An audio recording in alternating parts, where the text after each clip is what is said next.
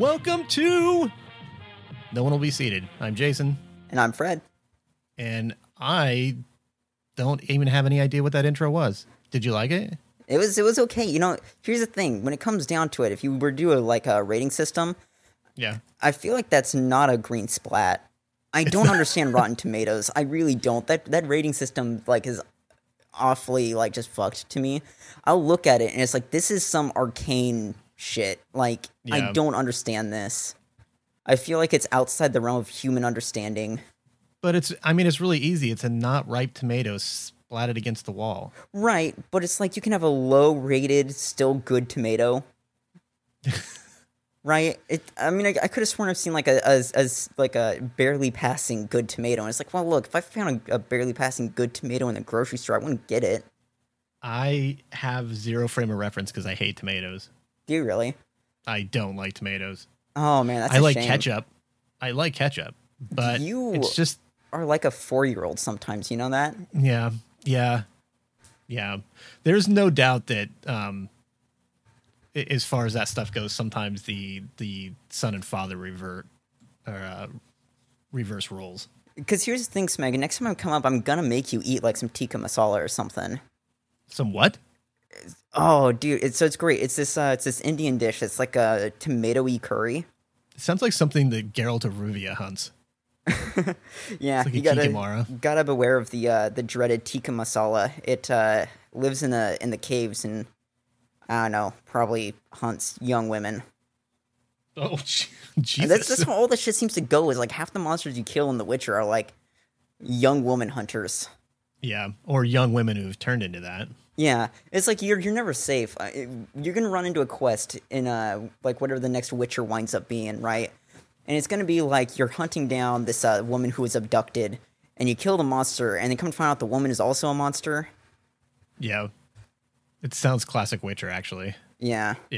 Yeah. So normally we would be taking a look at genre films or the history of genre films 1 year at a time, but not this time. We're still taking a look at the history of Star Wars, which is a genre upon itself. Yeah, we've been looking into some film history stuff, and it's it was a huge chunk of bringing sci-fi back. And this will be I think the most recent one, isn't it? It's not the most recent chronologically, but it's the most recent released one. It actually is. Yeah, that was kind of a little bit of a debate. Was how to watch these if we wanted to do it in order of release, which would have been the OT and then the prequels and then, this stuff. But I thought it was wiser just to do the timeline. Yeah. It makes more sense. So this fits in between episodes 3 and 4, but before Rogue One, but it is the last one to come out. This is the movie that has affected Star Wars in general the most of anything, because it's really thrown everything at, post-Disney Lucasfilm into not disarray, but definitely into a different era. Right. Let's see. So did you see this one in theaters? I did. Yeah, I've seen all of the post-Disney Star Wars on opening day. Okay. So yeah, this you one are I saw. Braver than me. I would never see one of these opening day. There's just so many people. And I would feel compelled to dress up, and I couldn't do that. Yeah, I usually go with my stepdad during the day. Like the noon or 1 o'clock showing, or sometimes the 11 o'clock showing. Gotcha. On a Friday, typically, to to avoid all of that. They're still pretty full, but typically. This year, I'm actually, actually next month, I'm going to see, I already have my tickets to the fan event for The Rise of Skywalker. So. What are they doing for that fan event? It comes on at 5 Thursday night. Mm-hmm. So, it's a little out. I think it's supposed to be an hour earlier than regular showings. And they give you a poster or something, and you get a free popcorn and, okay, that kind of stuff. I did the same thing for, I believe it was Infinity War. I got a gold coin and a motion comic and stuff like that. But yeah, thanks to me picking up Regal Unlimited, the night that the sales opened up, I grabbed it and I paid I think $5 for the upcharge because it was a special event. You know what's funny is I feel like we're gonna wind up becoming shills for like now individual theater chains Chains. ticket services, right? Yeah. Whereas upon like back in Film Guild for the last like 4 months of it, we were like really going after how great Movie Pass was because Right. it was Until back it then. wasn't. Yeah. I feel like we're just gonna do the same for movie chains at this point. I'll like pick up an AMC Stubs or whatever. Oh, you should. I probably should. It wouldn't be a bad idea. I don't know how much it is per month, but I guess we're doing this thing. I should definitely make the investment. Yeah, I pay I think 21 because where our theaters are at, it qualifies as the middle package because they're based on like where your theater is at. Okay. So like the $23 one or whatever, you can go to any Regal, and like the middle one covers like X amount, and then like the smallest one covers like the least amount of theaters Okay. based on, you know, where your theater's at. Mine was in the middle tier, so I pay 21. I can see it's basically unlimited. And I can watch stuff multiple times.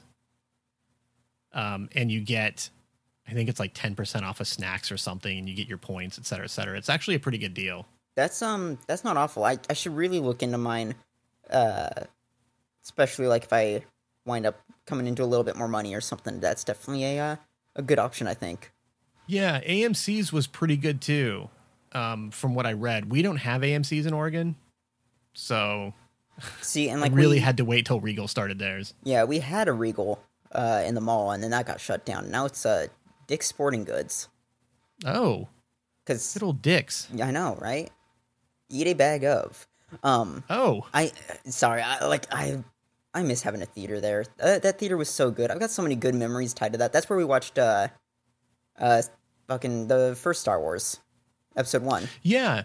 I've been to that theater a bunch of times. Yeah, And and now I lived there when I was young, like for a few years. And I would go to that theater all the time. In fact, actually, that theater, I believe, is where I saw Return of the Jedi. Oh, really? I'm 98% sure it was me and like 4 friends from school. Like our moms dropped us off and we saw it there. So that didn't occur to me, but yeah, I totally saw Return of the Jedi there. Yeah, and it has since been just eaten Oh, by the slow death of moles. you know what else has been eaten? What? Lucasfilm's urge to put out 1 Star Wars a year. Oh, yes, yeah. Thanks to the film that we're about to watch, Yeah. which is, in case you haven't been keeping track, is going to be Solo, yeah, a Star Wars I was story. just thinking, I'm like, I don't think we actually announced what we were covering. We didn't. We danced around it a bunch, and we were like, people will figure it out. Yeah, I mean, hopefully they saw the title when they clicked download. I was going to like ask about all the development stuff, but I feel like that's something we should maybe talk about as we're going into it. Yeah, we can definitely get into it when it goes. Some of the sources for the stuff that I'm spouting out, because I'm not going to claim that I knew all this stuff before, but mainly New Rockstar's channel put out a video for Easter eggs. So some of the like little stuff on the shelves that pop up and things like that, I got from that. I like to give them a shout out because I can't claim that I know all this stuff. But yeah, so we'll get some behind the scenes stuff. We'll talk about the development issues. We'll talk about kind of some of the reasons why this didn't, this is almost considered a failure. Yeah. In the Star Wars universe and why that is and, all that kind of jazz. Typically we do an episode, or we will do an episode that's a full length commentary. And then the next week we do like a shorter version for people that don't want to sit through a podcast for 2 hours. Yeah, where we would wind up like discussing like our takeaway from the movie and things like that. I think would be the general purpose of those secondary episodes. Exactly. Yeah, exactly. But for the Star Wars films, we're just doing straight through commentaries. So you can right now, well, at least for the next this one, I think for the next year. I want to say it's like July or something of 2020. I guess I shouldn't say that because that's not very evergreen, is it, to say for the next year? Probably not. No. Anyway, at this point of recording, it's available on Netflix. You can fire a copy up and listen to it, or listen to us as the movie goes, or you can just listen to us anyway while you're cleaning your kitchen and doing dinner. I know somebody who's actually doing that. Hi, Angie. Yeah, so are you ready to get started with this? Yeah. We're going to be starting this film at the beginning again at timecode 00. Yeah, it worked a lot better last time. Yeah. I mean, Yeah, it less seems like, processing cycles I have to like divert to that kind of thing, the better. yeah, exactly. It's also makes it a lot easier for you at home if you're watching on Blu-ray. I was about to say DVD. If you're watching on Blu-ray or on streaming or something, basically just hit go along with us, and then you're good. Yeah, so are you ready to go? Yeah, let's do this thing. All right, let's head into the theater and do this.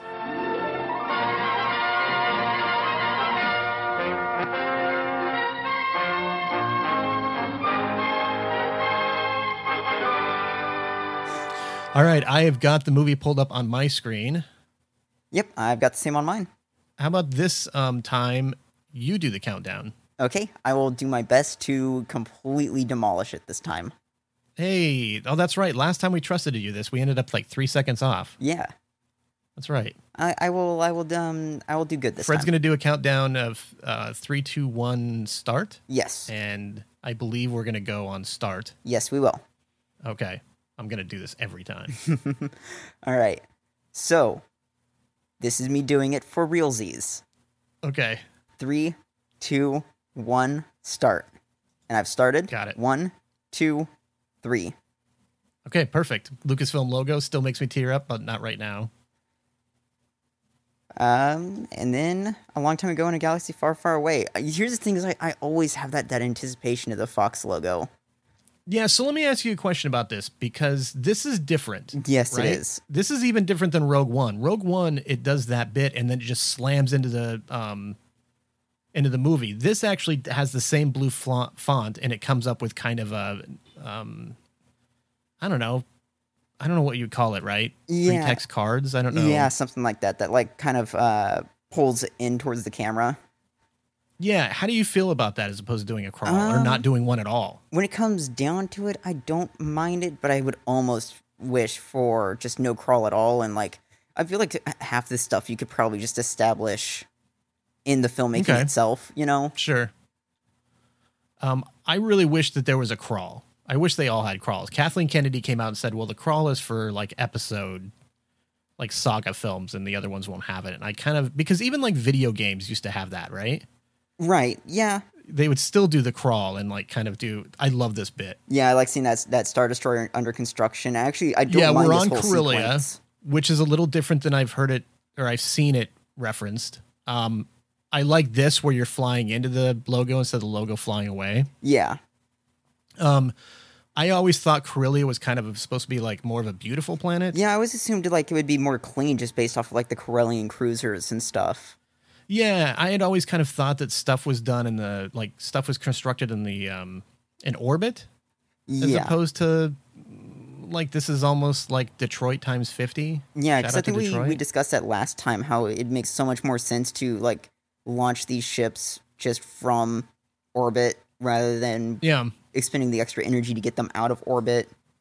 But I mean, I don't know. You know, it's I guess in the to be fair, they don't have to really worry about Earth physics in Star Trek or Star Yeah. Wars. Here's the thing: is I was even like consciously like, don't fuck that one Did up, you do that on bro. purpose? And then I fucked it up anyways. I did that last week. This was your turn. Yeah, everybody gets one. Yeah, so Corellia's. There's also like a possibility too that under this is one of the primary space construction planets, and under the thumb of the Empire, maybe it's just going to shit. Yeah. I like this bit because this is not Anakin and Padme. No. These two are together. They have feelings. You know what I mean? Yeah, it feels Like very it's instantaneous. like a 50s gangster movie already, right? Yeah. It definitely feels like a like one last job type scenario. Yeah. I could almost picture Tarantino like reshooting this and still using a good chunk of it. Right. I adore Emilia Clarke. Yeah. So I was gonna ask, how do you feel about her performance in this movie? I like it. Yeah. I think she's actually one of the bright spots of this. I have a couple of like kind of deep complaints about this movie, but not anything close to what we've had before. Yeah. And none of it really like goes on the actors or anything. I thought the actors did fine. I really liked her character. Yeah, I feel like she acts a really like just a nice range between now and when we get reintroduced to her. Yeah. Yeah, I really liked that alien that had just popped up with the weird ass like dinosaur face. That guy? Yeah, Yeah. he looks like he'd be a good friend. I don't know. I want to give him nose pets. I want to try to do less of like, oh, that was funny, as opposed to saying what was funny. Yes, yeah. I was thinking the same thing. Because I've listened back to episodes and I'm like, what was funny? What are you talking about? Yeah, where it's like it works if we are watching it along with it, but What do you think of Lady Proxima? it's fucking weird. It's like it looks like a weird snake monster, or maybe closer to a worm, Yeah. with these hands, and it's just like it's an interesting design. I've kind of like how oh yeah, it's gonna cut back to I like how all this like jewelry is hanging off of it. Yeah. Yep. That's definitely kind of neat. She is voiced by Linda Hunt, Okay.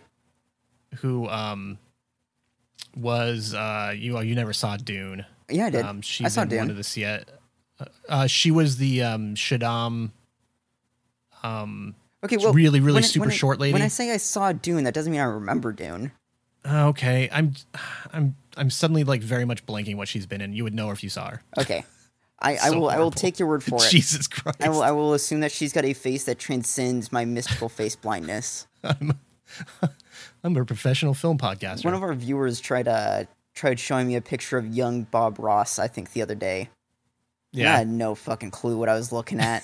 She's like, "Hey, who is this? Nobody can tell me." I'm like, "I gotta be honest with you. I got face blindness. I can't tell shit." She's like, "Why is every one of my friends suffering from some form of face blindness? It's young Bob Ross." I was like, "Man, I thought maybe if the dude from Archie and fucking like Arnie had a kid, got into a whole like junior situation."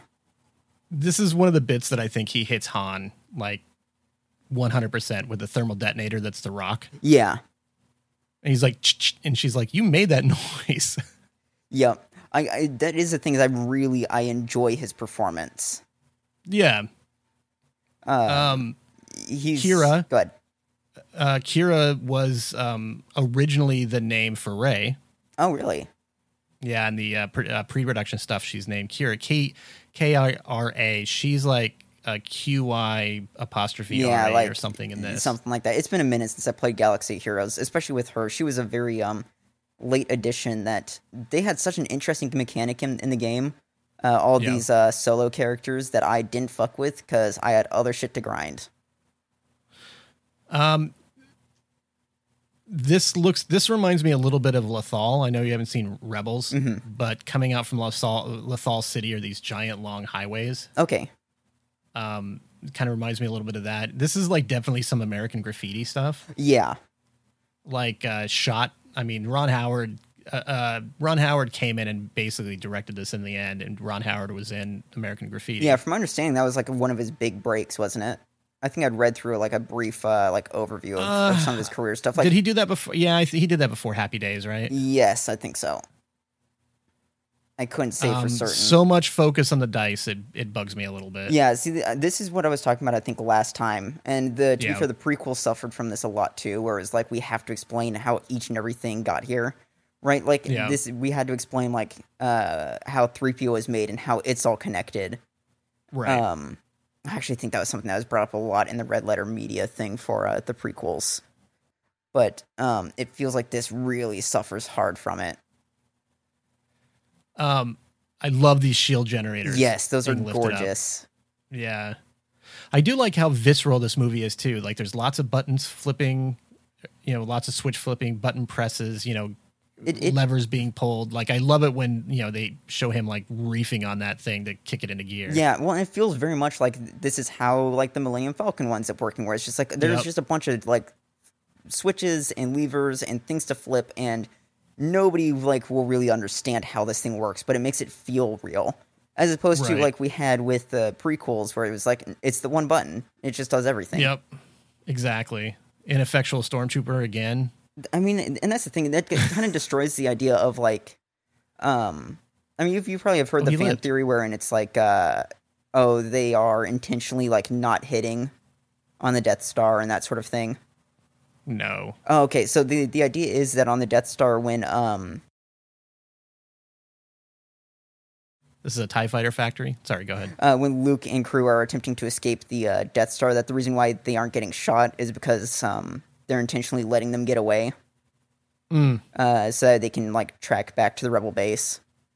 Right. So otherwise, it's a thing No, of I like, hadn't heard oh, that. if they did shoot Leia and Luke, then it's like, oh well, we're just never gonna find this thing. I think it's more like we're just not going to have a movie. Yeah, One of our first big callbacks when she says we're not going to make it, and he says, watch this. That's from Empire when he's going into hyperspace. yeah. And the hyper drives fail. How do you feel about these weird like dog monsters? They're weird. I guess that is like I basically summed them up with just that one word. Like they're shown so briefly, but it is a thing where I kind of have a real appreciation for like alien creature design. You and I have been playing a lot of the Outer Worlds lately, and I am so in love with those sprats. Like I find them to be the cutest monster, and I hate whenever I have to kill one. I mean, I don't. like if I could get away with just running away from the rabid sprats, I would. Just because I don't want to have to, like, I don't want to be responsible for killing those things. I love this look of like the Empire coming into its prime. Yeah, this like as well as just being a like a city under occupation. Yep. Yeah, I really like that. I like that that's how they do Rogue One too. Like in the OT, you don't really see the occupation. Yeah, because it becomes a thing of like, okay, well, wait. Why are we actually rebelling? Like, from everything we see, Empire's not so bad. I mean, yeah, it's a bit fascistic, but, Right. It's not terrible. Yeah, I like the more expanded type of looks where like, no, this is the occupation. This is how the Empire is with most of these worlds.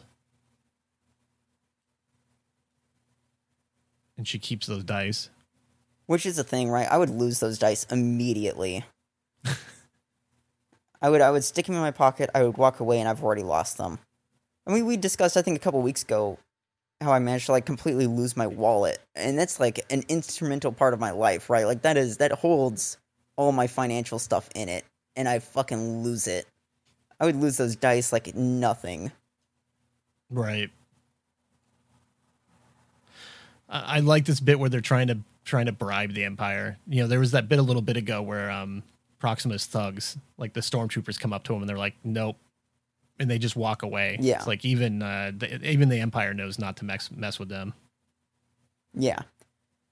Well, and it makes sense that like I could totally see being able to bribe the Empire, where it's just like, look, at the end of the day, it's just some bureaucrat. Like, it's not really on their head if you leave, or Right. manage to get away.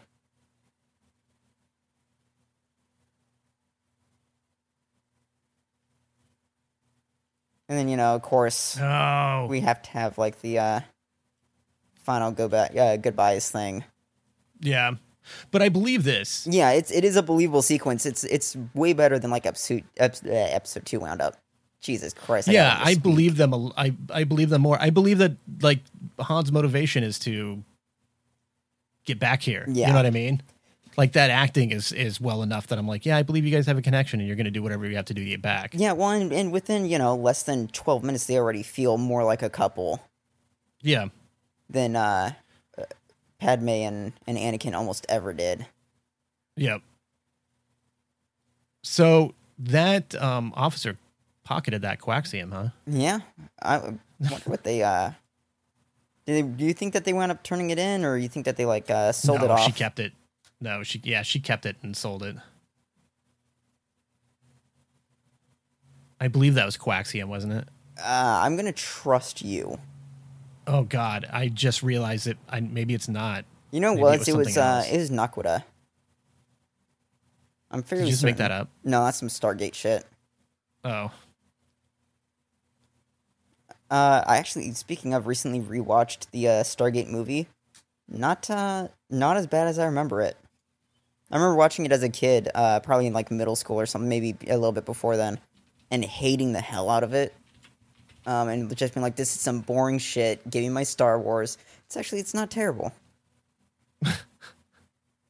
I can see why it became a long running series afterwards.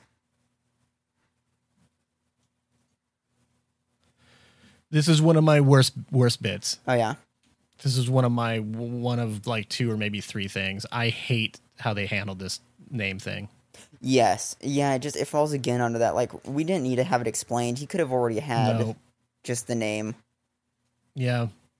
We didn't even need it I to be mean, like in canon now, like some random Imperial officer has now like named like one of the biggest heroes in the galaxy. Yeah. Come on.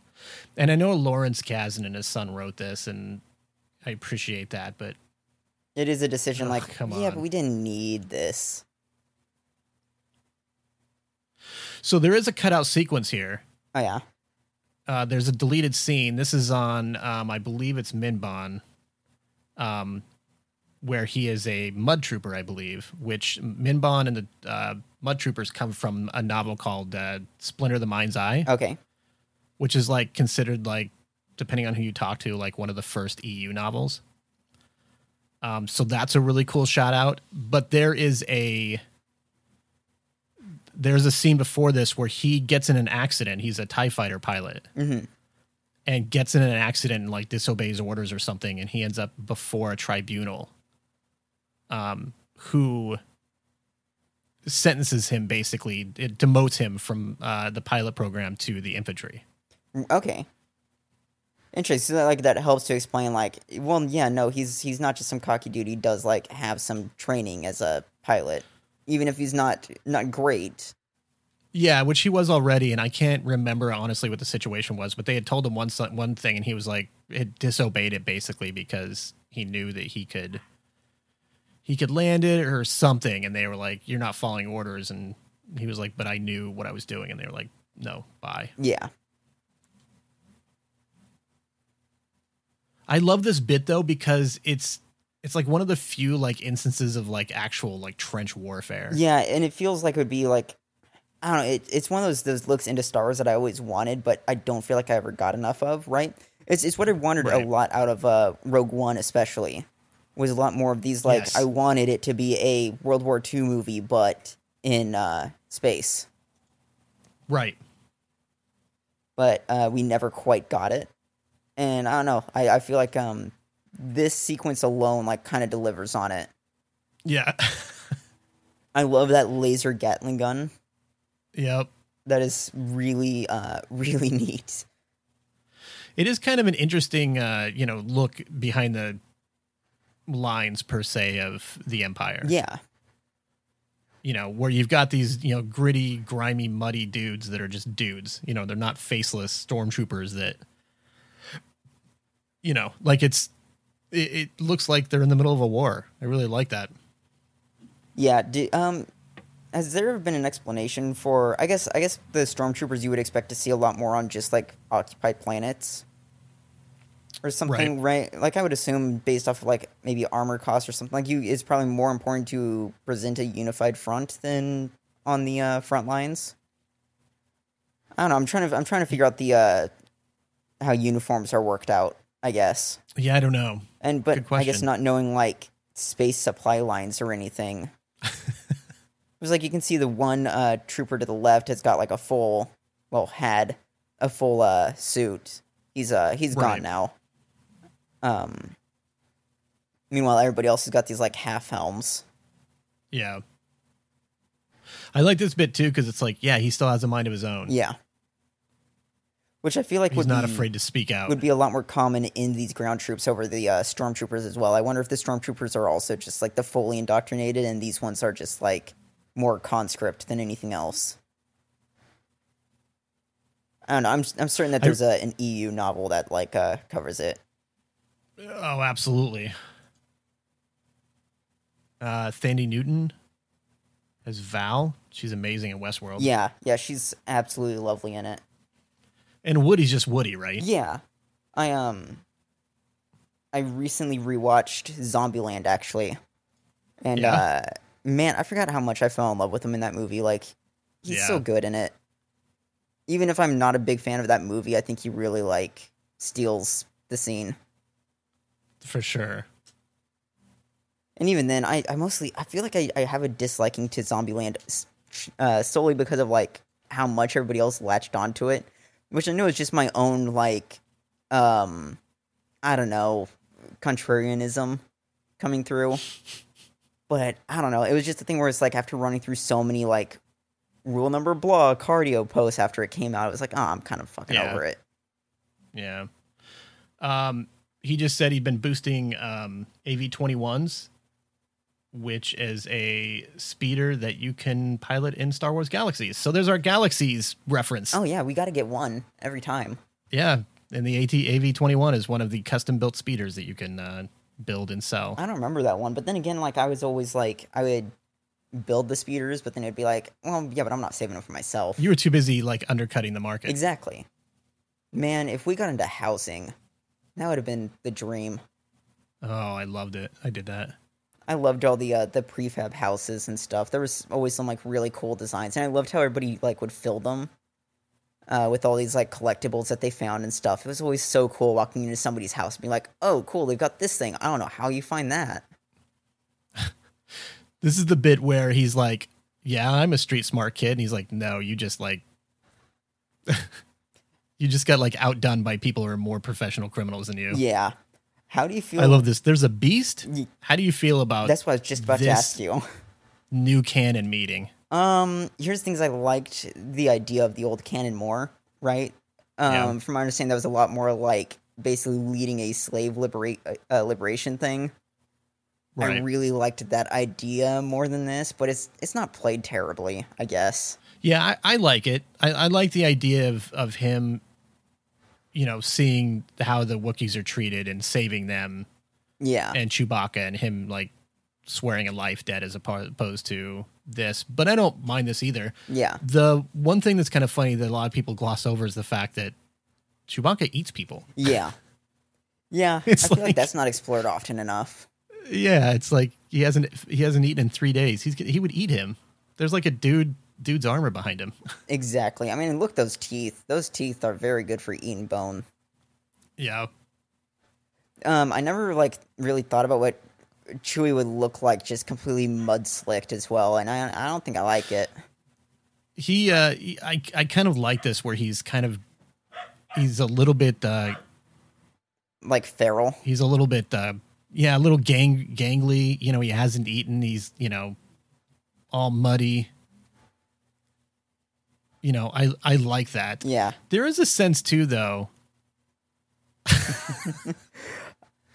There is this bit where I do kind of like this. I like the idea of them fighting and then escaping together. Yes. Yeah, and I want to say that I had heard somebody say that the life debt is mentioned somewhere in extended canon, but I'm almost kind of okay not right seeing that it's an actual choice that he wants to remain friends and travel with him and that he's not indebted to it. Yeah, finds that like they work really well together. Yeah. And especially like it's got to help like having a human to vouch for you in a world where like they would rather just see you chained up. Number 2 in my not like at all issues is the fact that he's actually trying to speak Shiriwook. Right. Completely unnecessary. Yeah. Like Chewie can understand basic, he can understand Shiriwook. They should just be able to talk. Yeah. It just seemed really like I don't know. I've heard anybody else and like speak that language in anything. Yeah.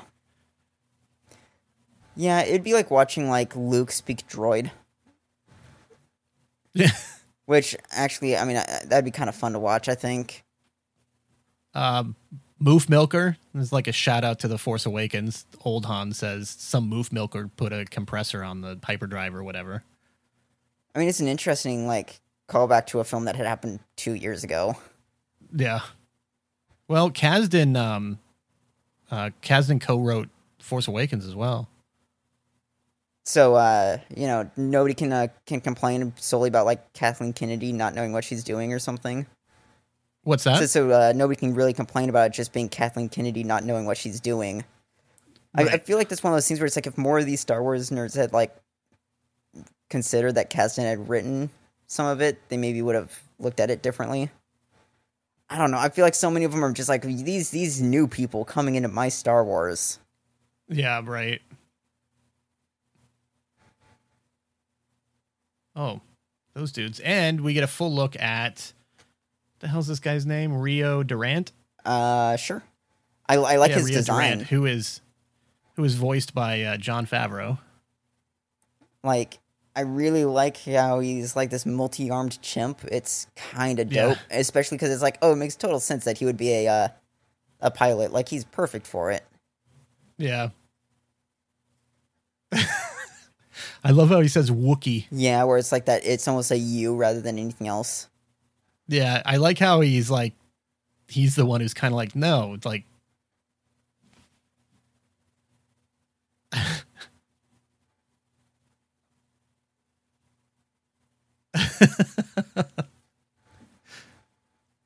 I like that. Like, he's the reason that they bring Chewie on board. It's like he's comfy to sleep with. See, and I like how it's like they aren't even considering how Han might help out. It's just like, well, Wookiee's good. Yeah. Wookiee's got some.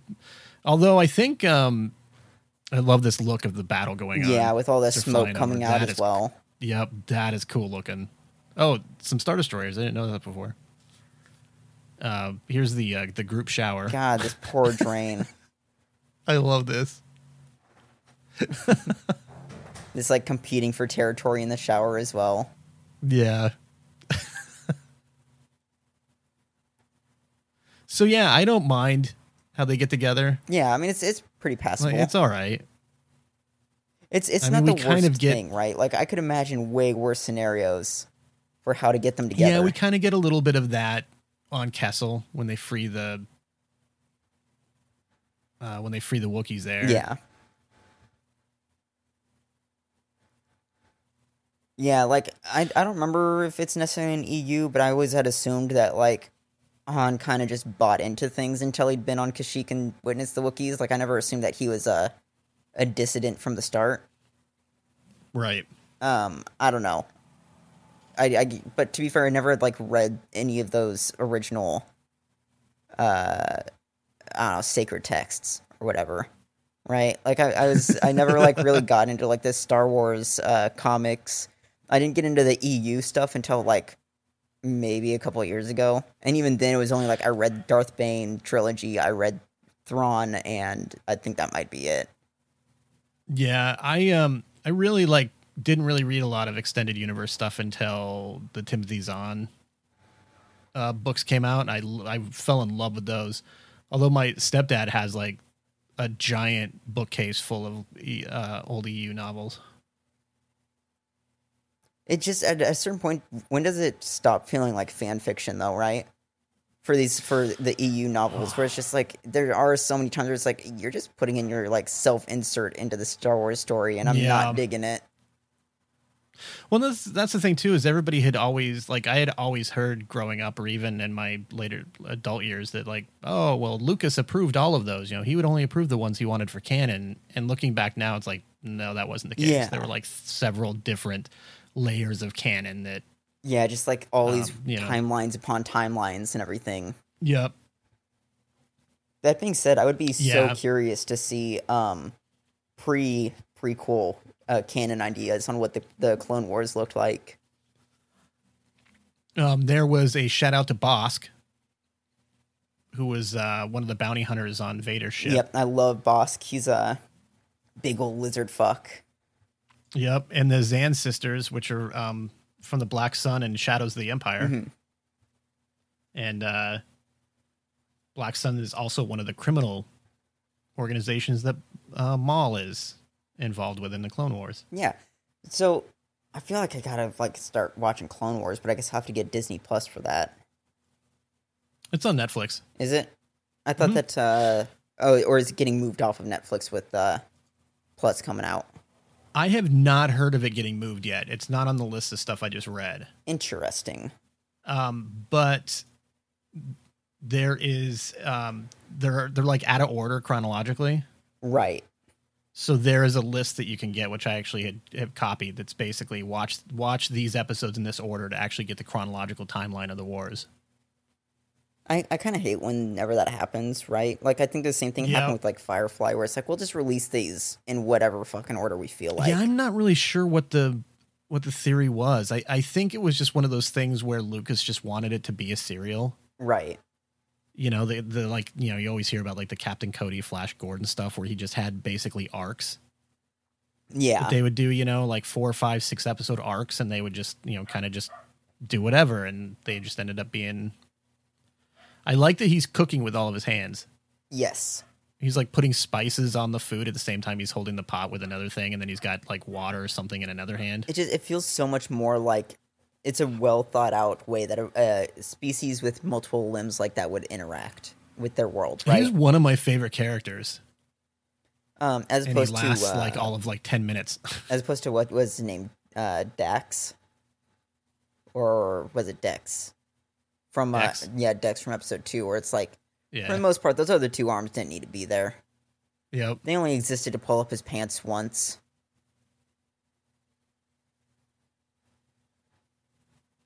I would love to see one of those species like speak with their hands and just like really gesture wildly. I feel like that'd be a lot of fun. Yeah. I love this sentiment too, you know, where he wants to free his, I don't know, his tribe or family. I don't know which it was. And somebody says, what's the difference? Right. I love, you know, I mean, here's the origin of the DL-44. Yeah. You know, it was his rifle basically that he, you know, took the extensions off and just threw him the center part. Which I believe I had heard somebody, might have been somebody from Blind Wave, one of the videos I was watching, said that that's how they did the actual gun. Oh yeah. Like the actual prop, it was like some sort of a like German rifle or something that they took the stock and the like barrel off of and stuck some stuff on it and created the DL-44. Oh, interesting. So that's kind of cool. I know that gun is always like horribly overpowered in every game that it's in. Yeah. Well, I think that's kind of why. That's why it shoots differently than other guns too, is it's supposed to be part of a rifle. Yeah. Oh, I guess do you- when it comes down to what's the difference between a blaster rifle and a blaster pistol, right? Because it's like, unlike in the real world, I don't think that they fired different caliber of laser. Yeah. Oh, that's true. It seems pretty standard and Different uniform. intensities, And I would it's- think. And it's like you're firing effectively, I guess, plasma is what it comes down to. Right. So, I mean, I guess that there would be a way to, like, charge the plasma more in, like, a rifle or over, like, a pistol or something. So you could at least Right. affect distance, but I don't know. How do you feel about the train sequence? I don't mind it. I remember it lasting a bit too long.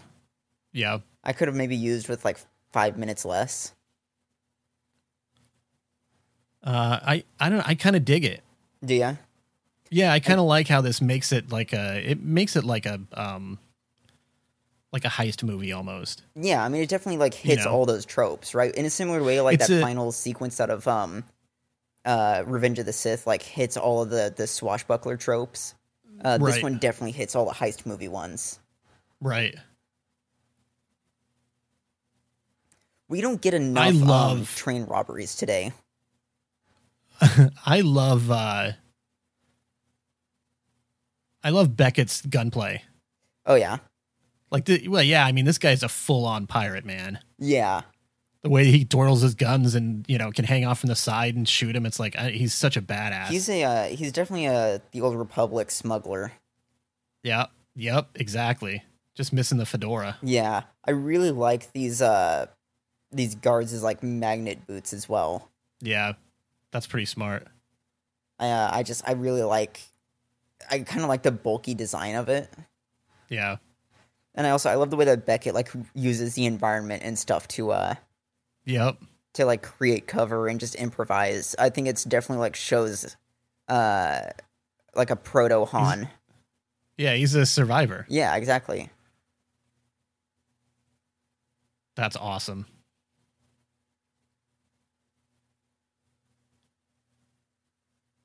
So Jon Favreau is the showrunner for Mandalorian. He was also Happy Hogan in the Iron Man movies. Okay, yeah. He was also the director of Iron Man. I think 1 and 2, right? Or just 1? Yes, I think for at least 1. I don't know about for 2. Two's a He, weird one, right? I know it's super off topic, but since you mentioned it, how do you feel about Iron Man 2? I like it. Because I keep hearing a bunch of people being like, it's the worst Marvel movie. I'm like, I Yeah. remember really digging it. I've heard more people say that Iron Man 3 was the worst. Well, because I definitely feel that way. Even though I've never Yeah. watched Iron Man 3, it's the only Marvel movie where I have zero desire to watch. Yeah. So I mean, I don't know. Maybe I gotta watch it before I like start saying anything. But We have the introduction of Infant Nest. I think it's Infris. What's that? I think it's Infris. Are you sure? I believe so. I can load up Galaxy Heroes. I got them unlocked. You're gonna fucking make me look at IMDb, aren't you? I mean, we'll probably load faster than my copy of Galaxy of Heroes will. I remember, God, I know this is the one thing that sucks about doing the Star Wars movies is, like, I can't not talk about Galaxy Heroes, even if I don't really play it anymore. But Nest was always, like, horribly overpowered. Infant Nest. Okay, so all I did was I added an R, but you called them Infant Nest. It's fine. So, yeah. Which is a terrifying image, right? Like, I don't want to think about a nest of infants. And what are they? Cloud Riders, I think? Mm-hmm. Is what they're called? Yes, I think so. Their group, I think. Should never do a film podcast and have a lot of I thinks. No, it's fine because like we're dealing with to some extent. Like I don't remember if they. Well, I guess they are like called by name during the movie. But it's so different when you don't have subtitles. Were you how do you feel about the fact that his crew like lasts about 10 minutes?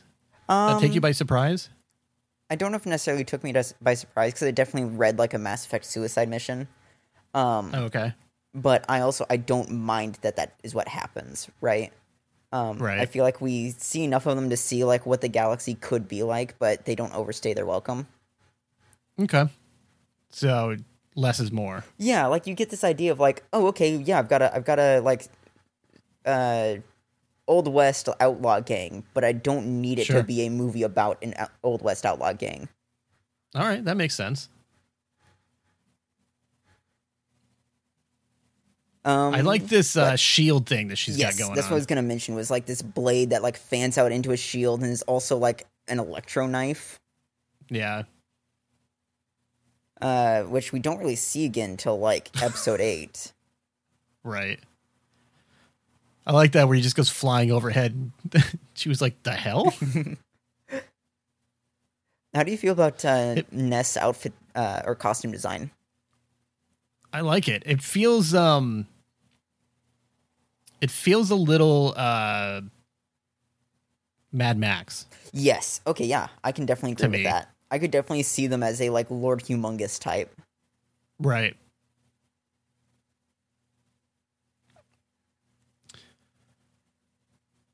Or like here's the thing is it definitely feels like they hit the idea of like Nest could easily be a Boba Fett level character. Yes. As opposed to like what they did with Phasma, where Phasma was just kind of like, well, they're there.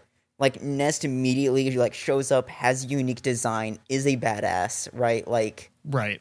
You hit all these like notes that I really wish had been hit better in some of the sequel content. Yeah. But then again, I always wish that like Phasma played a bigger role in things. That was a severely mishandled character. Yeah, especially for like getting who they did at like such a moment. Whereas like Gwen and Chrissy had been doing some pretty like had been picking up a lot of steam with Game of Thrones and everything. Oh yeah, she's amazing. I can't think of anything else that I've seen her in though. I don't know. Yeah, me either. I love like expanded canon stuff on Phasma. Yeah. Yeah, there's a book that I don't remember who wrote the book, but there's she has her own book, and there's a lot of stuff in the comics with her. She's pretty badass. It really bums me out you don't get that in the movies. Yeah. How do you feel about the music during the scene? I like the music in general for this, to be honest with you. I'll say at least this scene, it feels very it definitely feels very Star Wars, but it almost feels like it's like Star Wars by the numbers. Yeah. Yeah, there's a few bits in here that I feel like is a little bit of mix of like Star Wars, a little bit of Indiana Jones sometimes. Definitely that brassy, John Williams style music. Yes. This is classic Han. This is when we're introduced to him in episode 4 in the cantina. Like, Jabba wants him because he's dumped his cargo. Yeah. And this is kind of that thing where he's like, I'm not afraid to dump the cargo if it means that we're going to get out of this. Exactly.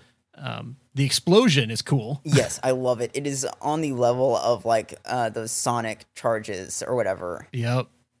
I mean, it wipes out a mountain. That like implosion back into itself is so fucking cool. It also like sets the stakes for what would happen if it overheats, if the raw coaxium overheats in the Falcon later on. Yes. Yeah, where it's like, this is something that bothers me a little bit with the... Okay, interesting. So I was initially going to complain that I didn't feel like Beckett mourned enough for his compatriots. Like, he's kind of bummed, and then he punches Han, and then kind of immediately goes into like, now I have to deal with Dryden. Yeah. You know what I mean? But looking at that now, I hadn't noticed before, he's kneeling before 2 makeshift graves. Yeah, so clearly like a little bit of time has passed. Exactly. Yeah. And I guess if you like, I've only seen this a couple of times since I watched it.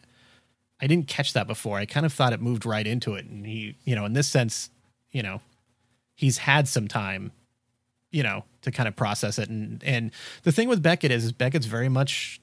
He's very much a smuggler, a pirate. He keeps saying like Billy the survival's Kid first, and he's very, he's like, okay, like I've lost a ton of crew, I lost my loved one or whatever, but Dryden Voss is just around the corner, and he's gonna kill my ass if I don't figure something out. Yeah, like he's very quick to go into survival mode. I've got bigger so problems. Actually, that doesn't bother me as much as it did before. Yeah. It kind of becomes a thing of like, okay, well, look, I've done some mourning now. I can do my mourning later, but right now I gotta make sure I get up. Like 2 tomorrow. Yeah.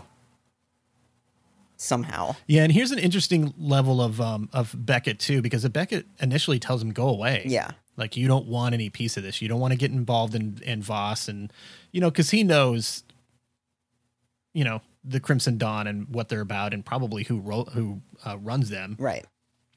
And I like that he's kind of like he's this character that would absolutely shoot Han in a half second. Yes. If it meant saving himself, but he also like has a soft spot for the guy too. Yeah. Which I kind of like. I mean, like when it comes down to it, he probably recognized like, okay, well, Han's quick on his feet, right? Like he's got some potential. I could groom this guy into being a really valuable asset. Yeah. Especially considering how I've got to build my crew from new again. Yeah, well, that's the thing, right? Like, listen, kid, you don't want in this. You're a good guy. But when he says, no, I'm going, he's not going to fight it either, because he's like, okay, well, I need yeah, I need guns at my side, too. Besides, let's face I really like Dryden Voss's yacht, too, by the way. Yes. Yeah, it's a really neat sort of design to it. That is the thing, is I definitely have to appreciate all the new designs that we get throughout this this movie. Like, between Voss's yacht, we had that... that cargo ship that they were just in. Like, there's some really neat additions to, I guess, ship canon. Exactly. I believe this is called the First Light, I think, is what the yacht's called. Okay. And I like that it's kind of like his mobile base. It's like, it's like his mobster's mansion that can just fly around wherever. It's like something out of GTA. Yeah. Yeah.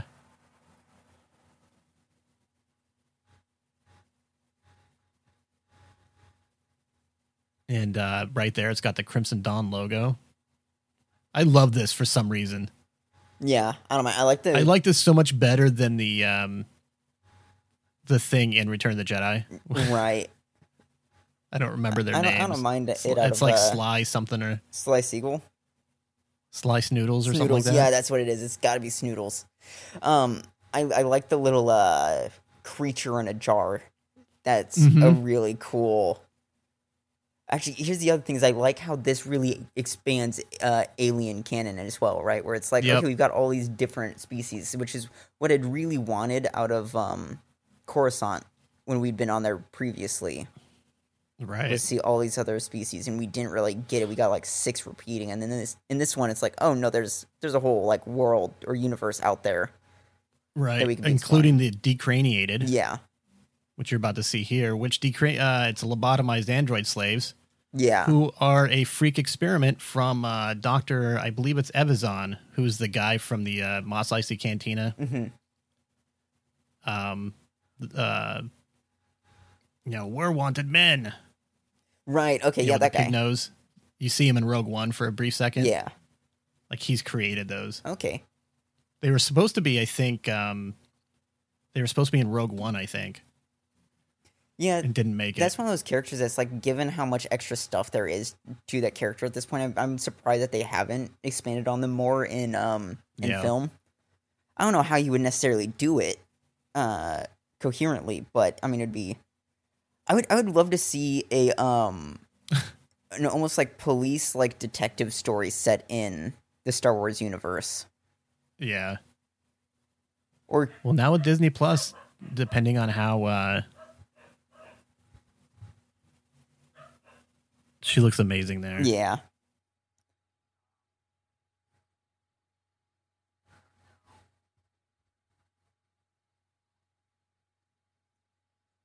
Oh, sorry, I was waiting for the dog. You're okay. I didn't notice at first that she's wearing the Crimson Dawn Yeah. thing as part of her dress. Yes. The logo. Yeah, it's like a clasp or whatever. I do like too how there is immediately, like from this point, there's an incredibly marked difference from her character from when you saw her on Corellia. Oh, exactly. Yeah, she's aged and gone through some shit. Yeah, and it's only been I think 3 years, but it's like okay, something's happened that Yeah, I think everybody's like done a lot of growing since then. I think it almost feels like we see more growth between these characters than we did between episode 2 and 3. Yeah. Between those characters, and it's like a whole like chunk of war had passed during that time. Yeah, I like that there's like kind of a weightiness to it. Yeah, you like these eyes wide shut like masks that are going on in the background. That's right. Kubrick guest directed this stuff from the grave. I love these. What are these, oysters or some shit? Yeah. How do you feel about again, very off topic, I guess. How do you feel about the Kubrick account being used to like promote Dr. Sleep? I didn't know that was a thing. Yeah, I guess he's verified on Twitter or some shit, and they used it to promote Dr. Sleep. Now, this could have been a doctored thing. I didn't look further into it. It was like a brief moment, like, this is kind of fucked. No, I'll have to look into that. It's especially like because, it. like, from my understanding, it's like only really tangentially related to the Shining movie, and it's supposed to be way closer to like book canon. Yeah, well, the book is based off. I mean, it's supposed to be based off of the book, which the book is based off of the Shining book. But apparently, he did weave in some stuff from the Kubrick film. Okay. I like this. really curious about how that will turn out.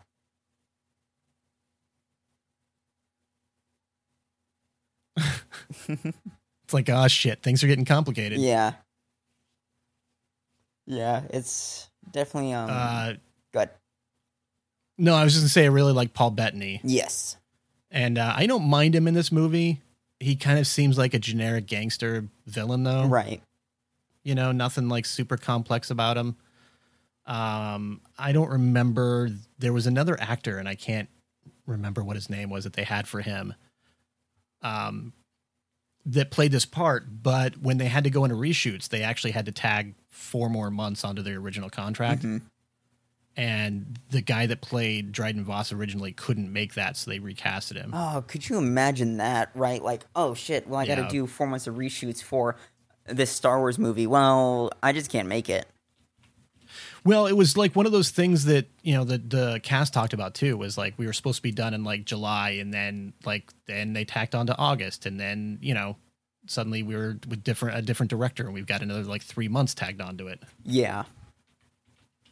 Yeah, that is the thing. So I guess we can break into that real quick. Just how completely demolished the development got. Do we want to cover that now, or we want to cover it after the sequence?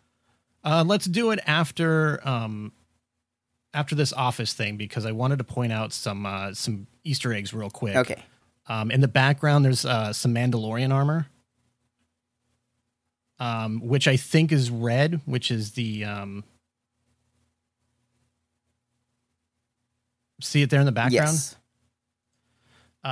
It could be the Death Watch armor from the Clone Wars, which were Mandalorian. There's a Sith holocron right behind. You see that triangle? I saw that. In the right-hand corner. That's a Sith holocron that obviously Maul gave him. But the Death Watch were Mandalorians that were like Maul's personal guard. There's a lot of cuts happening. Yes, that's why I was trying to. Okay, right off to the left side there, on that table from Beckett. You can see the idol from Raiders of the Lost Ark. Yes, right off of his shoulder. So much shit going on at once. Well, and that's the thing, is it's so hard to point something out because they're like cutting between each character every second. Yeah. I like it because it adds an element to Voss. He's a little bit kind of like Grand Admiral Thrawn in the sense that he collects all this stuff from these. Yeah. I've always been curious on what that looks like. What collectors and art collectors and artifact collectors look like in the Star Wars universe. I mean, because it's like each of these planets and civilizations have got like thousands of years of like culture to them, which would mean like there's got to be just so much out there that people are collecting and gathering, and it'd be fascinating to be able to like look at one of those. I like this bit where it's like, this is also, I feel like it's classic Han, where like his mouth just starts going. Yeah. And he's like, my mouth is going to run and my body and everybody else is going to catch up to it. Yeah. I'll say whatever's on my mind, and I will try and trek back to it as best I can. Yeah, it's like that line in Force Awakens. Like I'll talk my way out of this. Mm-hmm. Like I do every time.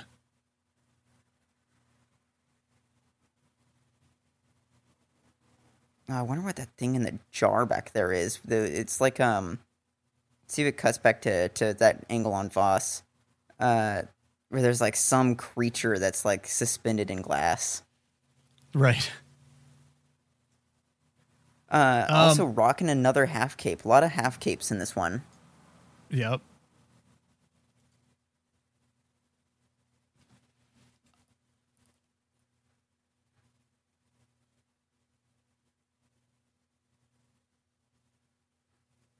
Here's the thing, is that he really does nail a lot of these mannerisms, and doesn't look too dissimilar to how like a young Han probably would look. I was going to ask you how you felt about that.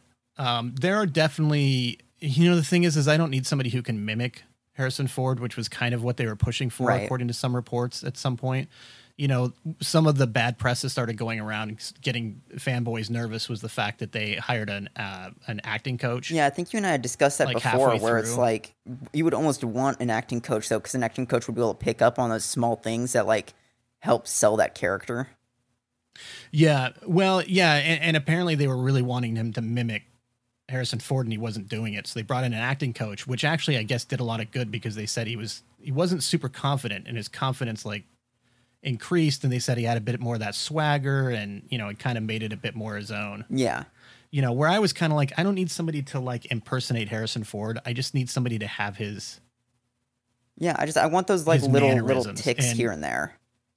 Yeah, which I think he picks up. Yeah. It's tough because there, in some ways, I don't see Han Solo, and then there are certain points where he does something or says something, and I'm like, yeah, I can see Han Solo, not Harrison Ford, but I can see Han Solo in this. How do you feel about the introduction to Lando?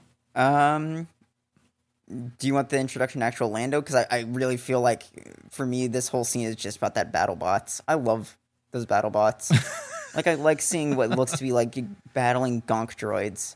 Lando as a cheat, I kind of like. It's not necessarily outside the character, I think.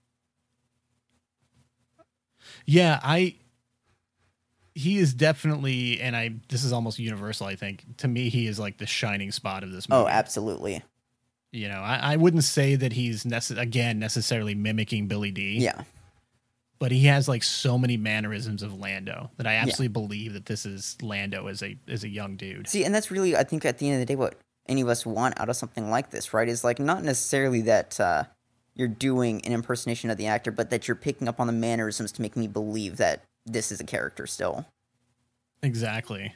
I like that little insect thing with the like two like proboscis type deals. I guess it's not really a proboscis, but the feelers on his mouth. That's fucking nuts looking.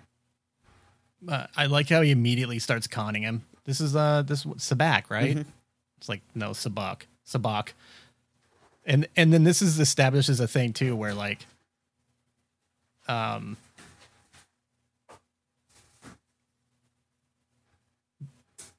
this whole thing, you know, because everybody always says like Billy D pronounced it Han. Mm-hmm. And, you know, this establishes that where it's like he's just dicking with him. Yeah.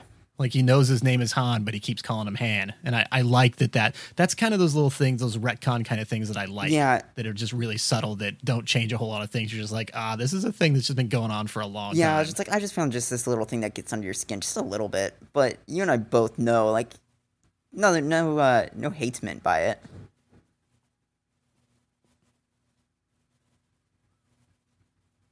The VCX 100 is the ship that is the model of ship that the Ghost from Rebels is. Mm-hmm. And Lando loves them. Lando is always trying to get his hands on the Ghost.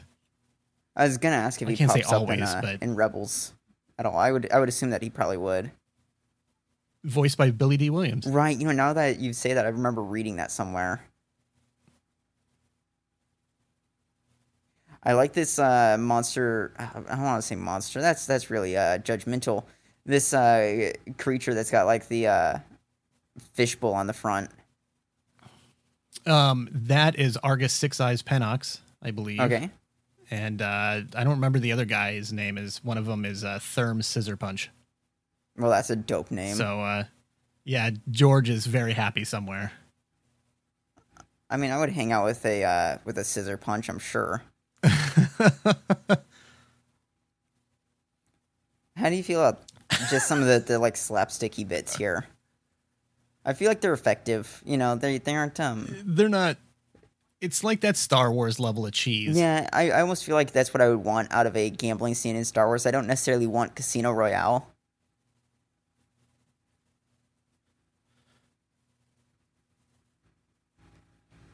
Yeah, you know, this is where, like, you know, with the cheese and stuff, it's somewhere that could go very, you know, very wrong. You know, there's a lot of stuff going on, but we can talk a little bit about the issue of the film. Yeah. You know, they hired two directors, Chris Lord and something Miller. I always just call him Lord Miller, who were, like, comedy directors, basically. And they came in and shot like they were within weeks of being done. And apparently Lawrence Kasdan like saw what was going on and like pulled Kathleen Kennedy in, and they looked at dailies and stuff and flipped this fuck out and like fired them like immediately. And apparently they were shooting it as a comedy pretty much. They were shooting like 25. I read somewhere from 20 to 50 takes of something, and it was like 90% improv. Right. You know, off script, and like you don't not shoot Lawrence Kasdan's script. Yeah, it's one of those things where like if you have Lawrence Kasdan writing a script, you shoot exactly. it. You know what I mean? Like there's some writers who manage to like they craft a script so well that's like to not go along with it at least as best you can would almost be an insult. Right. Yeah. So anyway, they looked at the dailies and it was not anything like they wanted, so they let them go and they hired Ron Howard very soon afterwards, and he went through and reshot. I think I've read as much as 70% of the movie, and some of the stuff they actually just shot like directly over again, same shot, same dialect and everything, because they wanted to get. I had heard they wanted to get him as close to 70% so he could get sole director credit, right? Which Lord Miller didn't fight him on. They just took the executive producer credits, but it you know, apparently it was very silly. Yeah. And you know, that was part of some of the issues with Alden Ehrenreich, who played Solo, was a very new actor, right? And you know, he was in the middle of Star Wars suddenly. He was playing Han Solo, and you had these guys that weren't following a script. They were having you make up everything, and you know, that's why I don't like give a lot of like complaints about the whole acting coach thing is like nobody quite knew what was going Yeah, on. I would rather have a solid director and an acting coach and all these things to help to prevent a Jake Lloyd thing, right? Here we go. Ready? Aura Singh is I love you Aura see her Singh. in you know who she is then? Yeah, she's a bounty hunter. Yeah, she was in Star Wars Episode 1 Yes. on one of the guardrails watching the pod race. She was also one of Boba Fett's mentors. It's kind of like his adopted mom in Clone Wars. Okay. It's kind of awesome that he's just like, you killed Aura Singh. He's like, I pushed her. You know what I mean? It's like, it's just so subtle. And it's one of those things too, where if you haven't watched Clone Wars, you don't know any of the expanded canon. It means nothing. Right. You know, but it doesn't bother you. But then again, people who do know some of that expanded canon are like giddy over it. Yeah, I mean, it's in a similar way to like a lot of how Marvel manages to pepper in some stuff, right? Like, there's the Right. stuff with like Adam Warlock and everything. That's like nobody who except like comic nerds are gonna really get that. Right. And this is Clint Howard, Ron Howard's brother, who's in like every movie he ever does. Mm-hmm. How do you feel about L3? Oh, I love L3, but I love all robots. L337, who is like a play on Leet Speak. Yeah. Yeah, I'm sure I've said it before, but the robots get almost all my love in any of these movies. Like, yeah, Han's great, but he's got nothing on R2. Yeah, Poe Dameron's cool, but BB-8's the shit. She just mentioned Black Spire, which I think is a reference to Black Spire Outpost, which is Galaxy's Edge, the Star Wars land. Mm-hmm. That is Black Spire Outpost. Okay. So that's kind of just like a nice little nod. That'd be really cool to go to.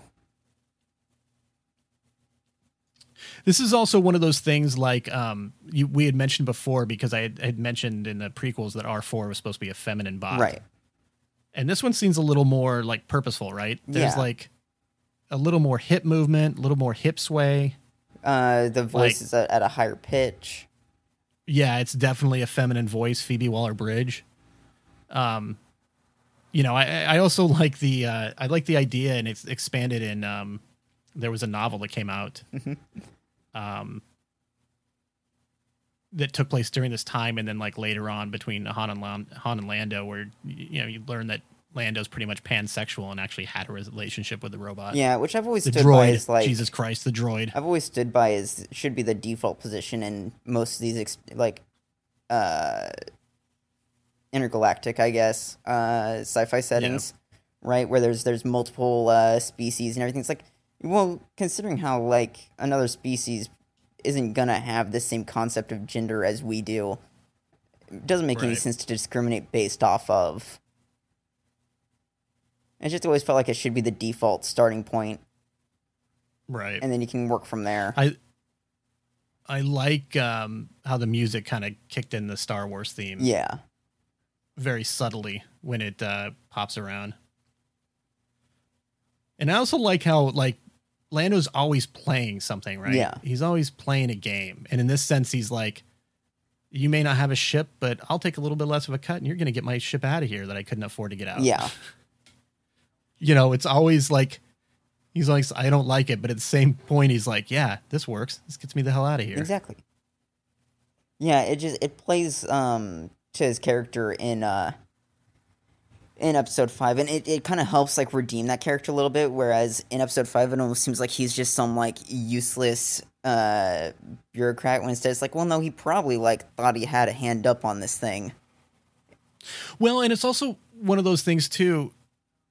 He mentions like during the game, I think I missed it, that he like owned a moon, like he won a moon, which is actually an EU novel that he owns this moon and is like trying to get it like under control and get the conditions better, et cetera, et cetera. And, he kind of makes this comment at one point about the mining conditions in Kessel. And I think with Bespin, I think, he intentionally, his intention was to get it and make it a profitable place, but make it a good place for everybody there. Yeah.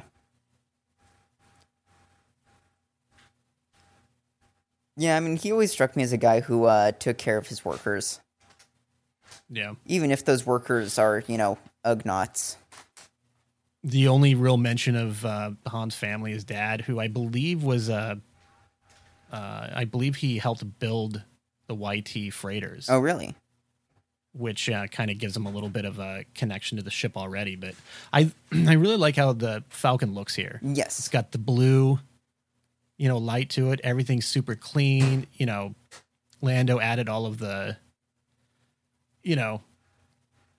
all the extras to it, all the frills. Yeah, it's like it's and then Han gets a hold of it, and it's like, nope. Yeah, it starts out as like this luxury freighter. Right.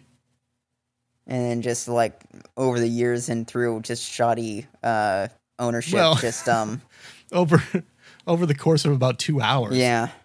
Because he wrecks shop in that thing. It's one of those things that was like probably just built to be like, well, it'll be pretty to look at, but I like this bit where he's like, buckle up, baby. It's like, yeah, that totally sounded like Lando. Yeah. Did you ever get to his segments in Battlefront 2? What about it? Did you ever get to Lando's segments in Battlefront 2? No. Okay. In a similar way, he's played really well.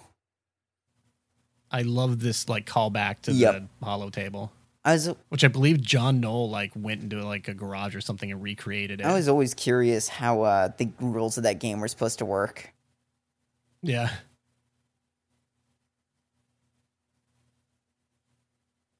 This whole thing is a lesson to be learned. I like how he looks at Han when he says that. You got to think a few steps ahead, Yeah. Yeah, just hoping to impart that knowledge. But of course, it's also a thing of like, I can only let you know so much. Otherwise, you'll just surpass me, and then I'll be the one getting fucked. I need to keep you in a position where, like, if I need to, I can dump you at any time. Yep. I love the Falcon set. Yes. There'll be some shots coming up when they're getting ready to escape Kessel where it's like one shots where they're running down like hallways to a bit and then down into the cockpit, and it's like, this is very much like a full size, real set. Yes. I love that so much. Yeah, I loved all those like behind the scenes bits with Lando like showing off the ship and all the various compartments and his closet full of capes. Exactly.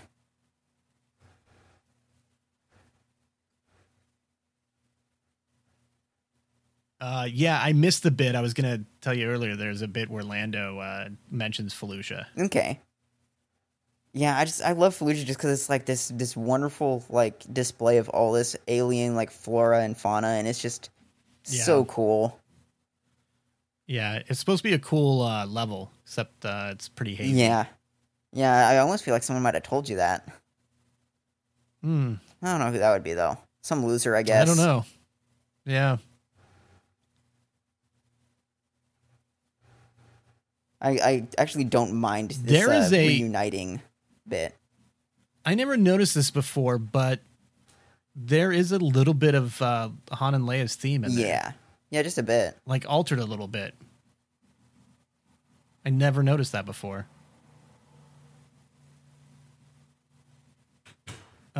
Just seeing these sets, like where Han's like sitting there, talking about the Force being a hokey religion or whatever.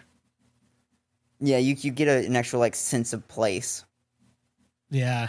It just gives me warm feelings. Because that is the thing, right? Is it's like it feels like a real set, and it feels like everything actually has a purpose and a location.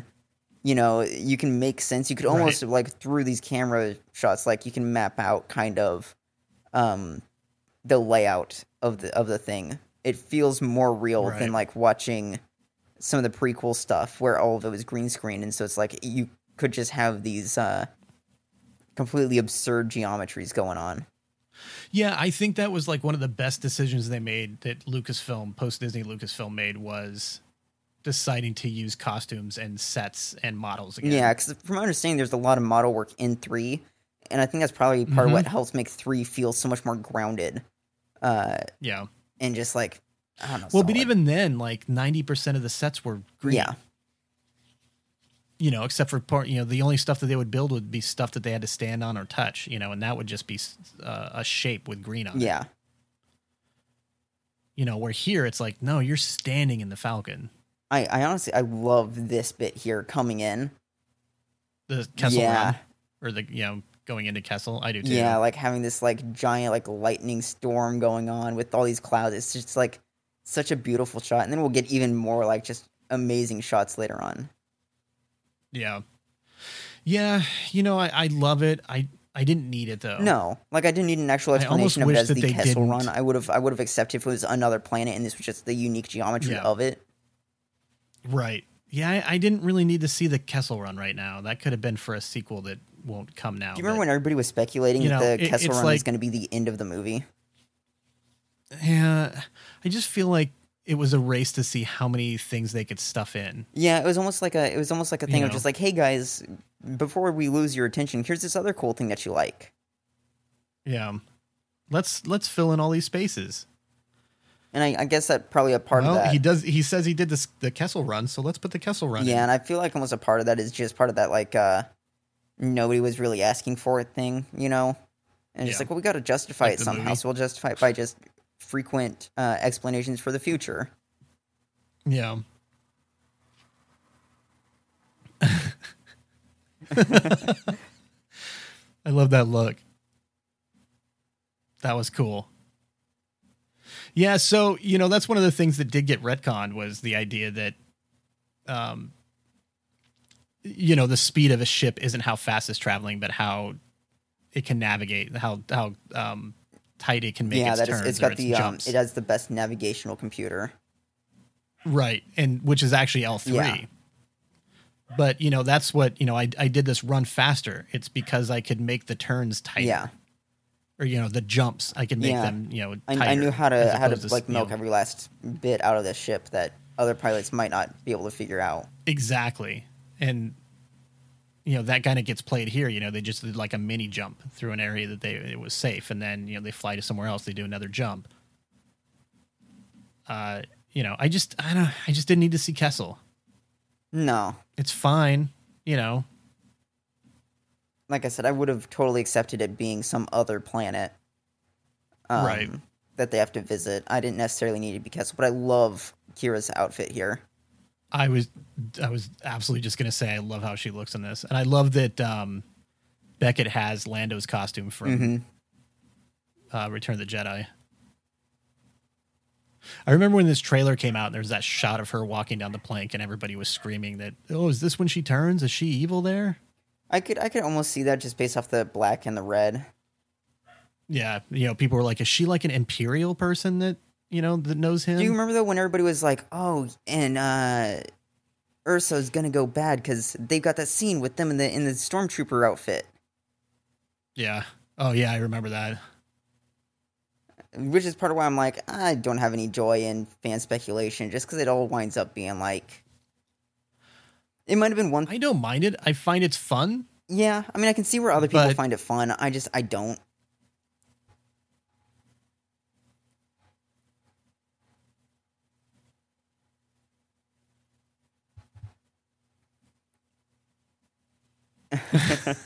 Clipped and tagged. So how does you really like does L3 get grading to you? Oh no, not at all for me. Like the way she talks and everything doesn't. Nope. I have no qualms. To with me, L3. she gets a little. She grazes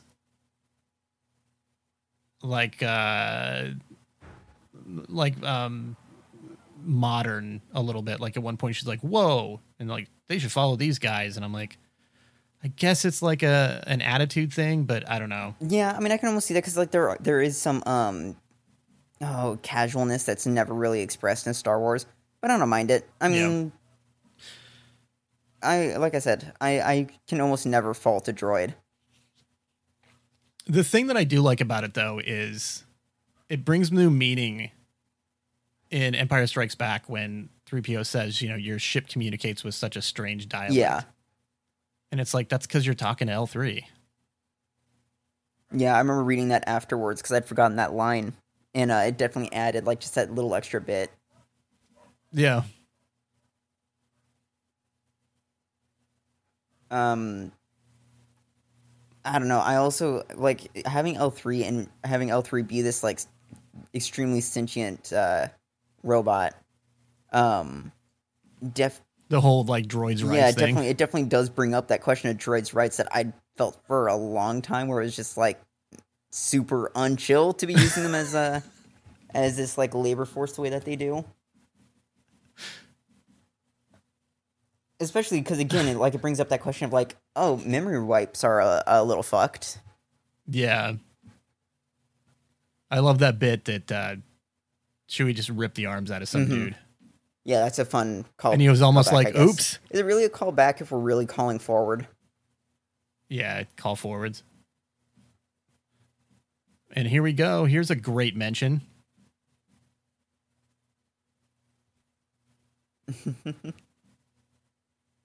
Teräs Käsi.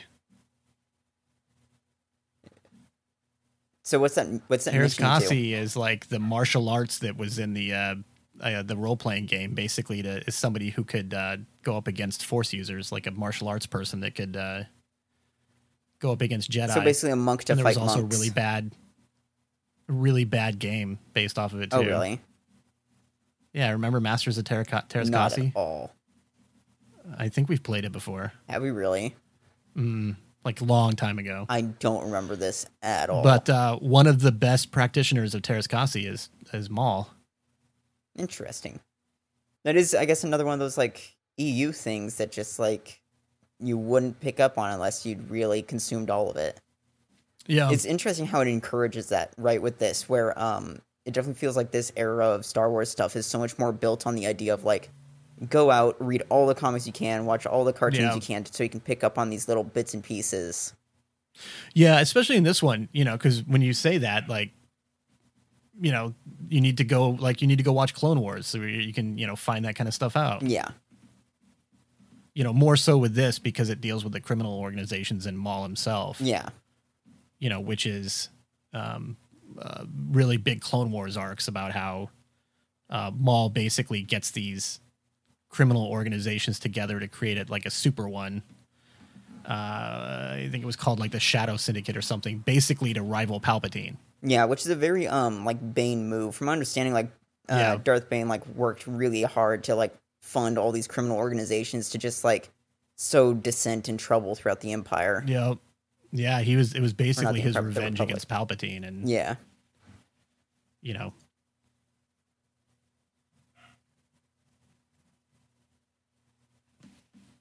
I do like this bit because you do kind of get the idea of the Wookiee. Yeah. Freeing Wookiees in this. It's not, it's not Kashyyyk. Yeah. But at least it's, plays with that a little bit.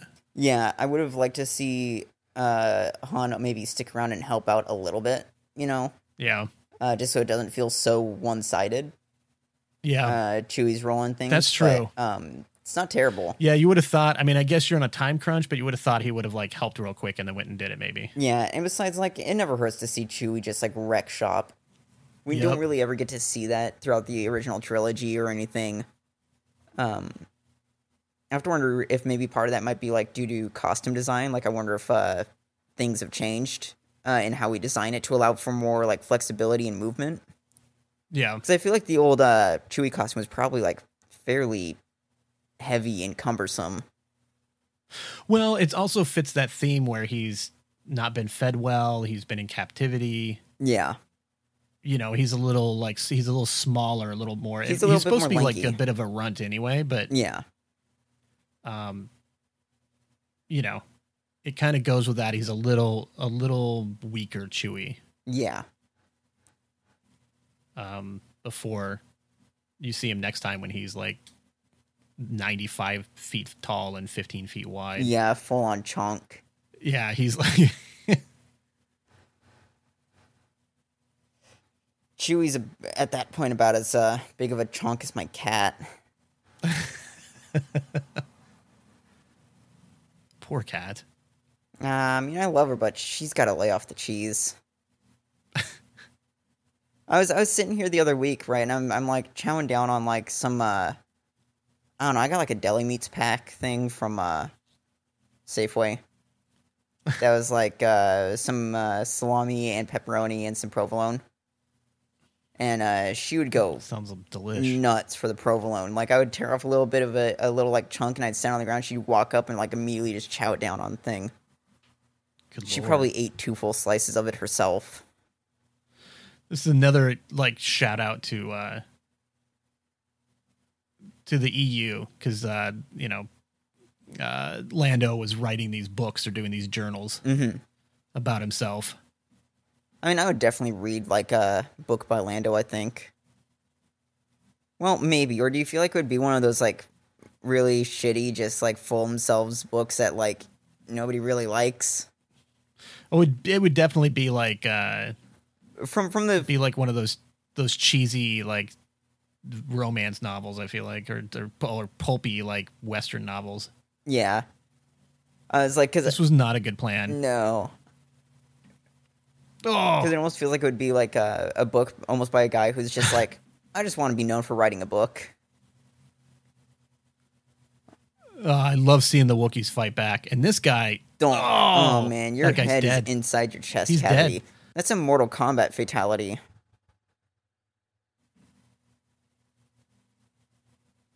See what that thing is that just makes me wish that this took place on Kashyyyk even more.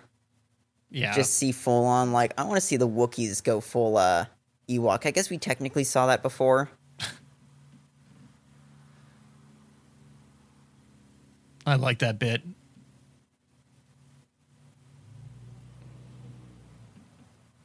How do you feel about the length of this sequence?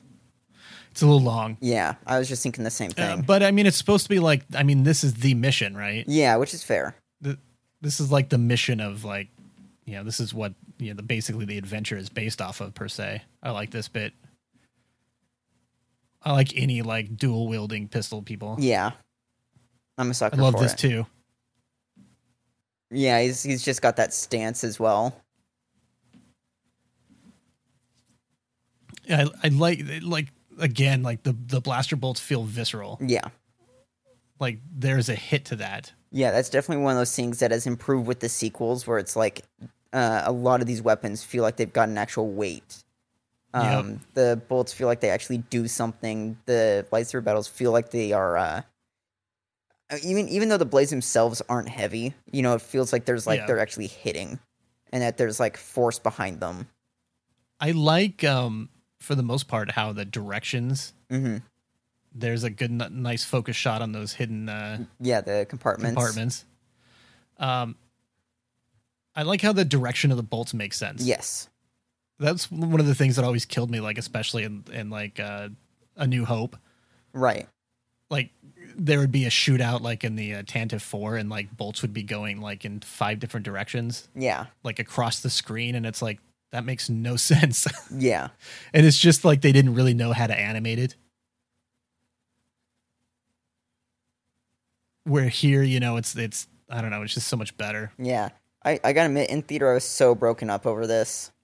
Were you? Yeah, again, I love my droids too much.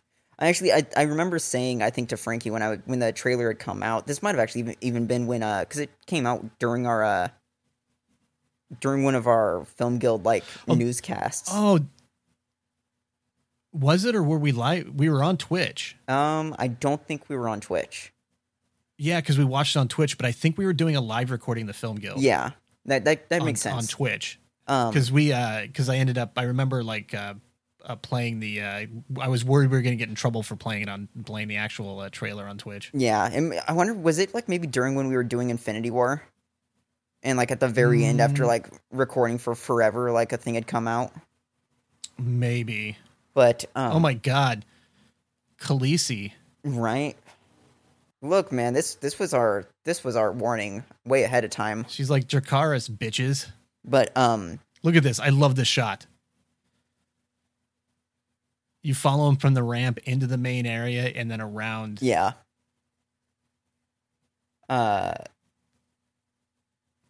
Crap. So I remember saying like during the trailer when L3 had popped up, I'm like, well, look, my heart doesn't have the space for another droid. You guys can't stop throwing these in. I don't know if I have mentioned yet about just how much it makes me happy to see switches, and I love those bits where he's just like flipping switches and pushing buttons.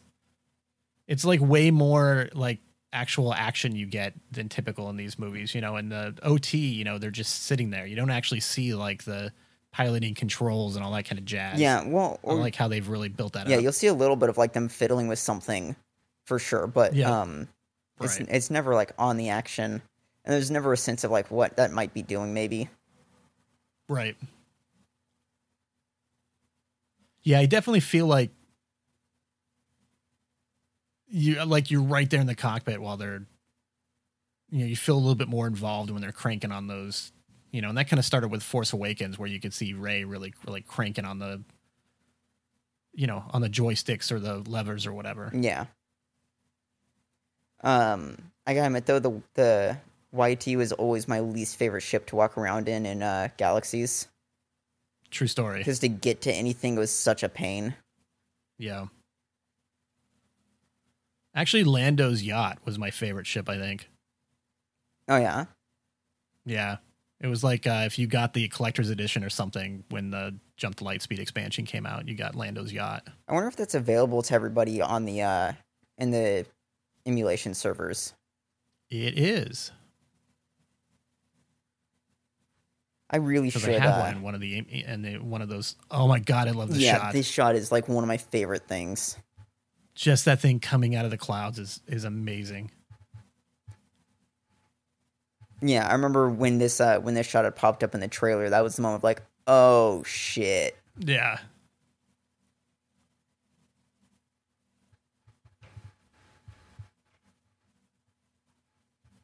These are the regular ties, and like I think they're called tie heavies. Okay. Where they've got like blaster pods on the side. It's a great shot. And that was one of the things too that some of the unnamed actors or unnamed sources had said was like Lord and Miller were not worried about how things looked. Right. You know, it was, you know, let's get these crazy performances and experiment, and we'll figure it out in editing. Where when Ron Howard came in, he was very much concerned about how everything looked. Right.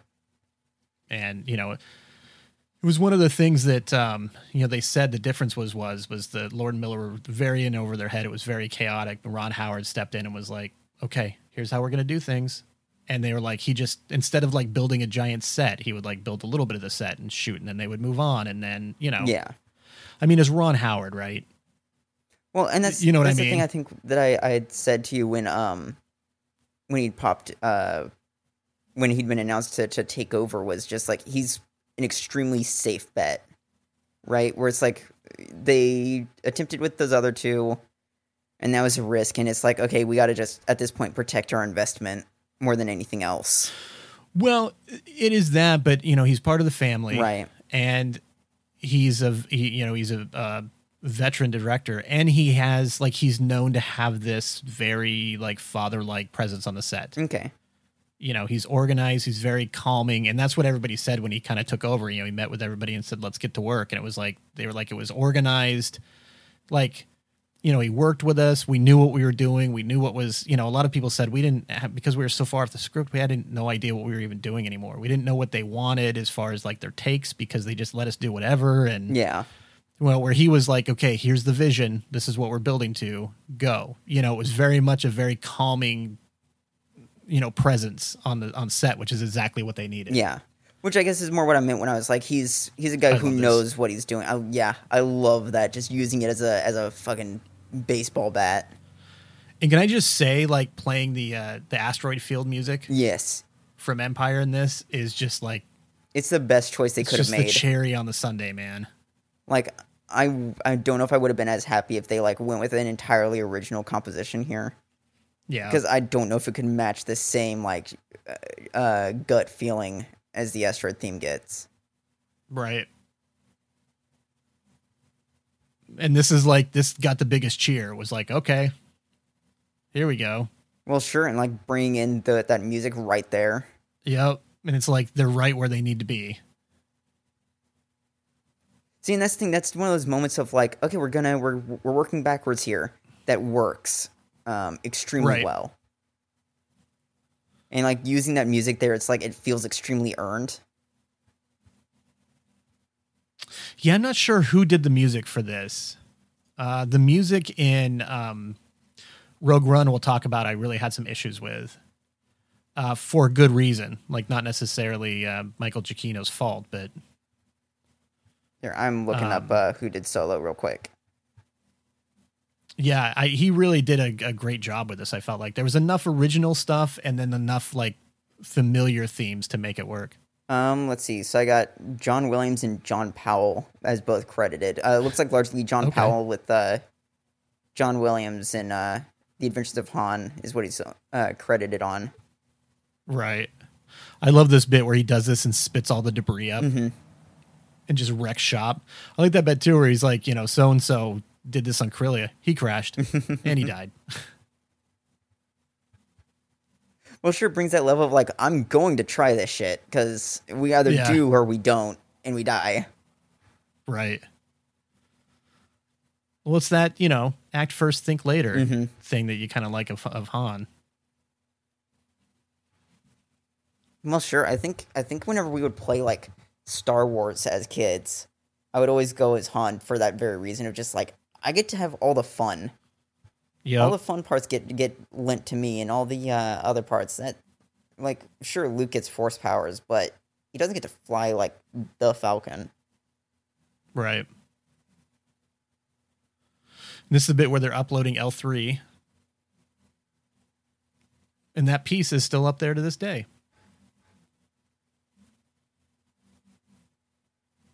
But I always had thought, like, man, how like shitty must it be to be L3 and you're just stuck with these two, like with no choice, right? You don't get to be like, I would Yeah. rather interface out of this thing. It's like I'm just a prisoner on a ship with two people I don't care about, while Lando is out doing his own thing. I do like, at least she's with somebody who loves the ship. Yeah.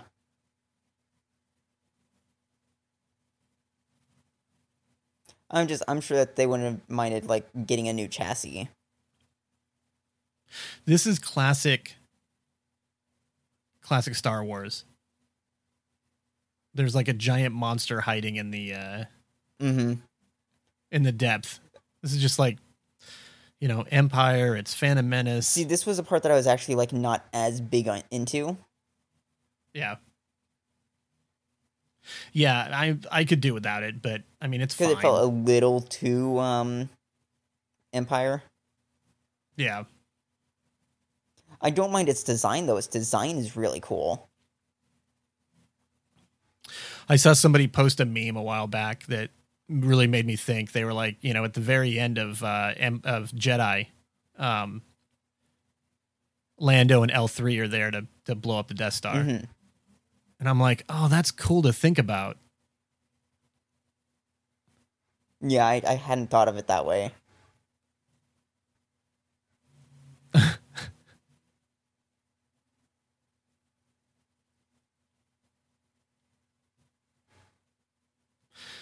I like the idea of the Maw, Yeah.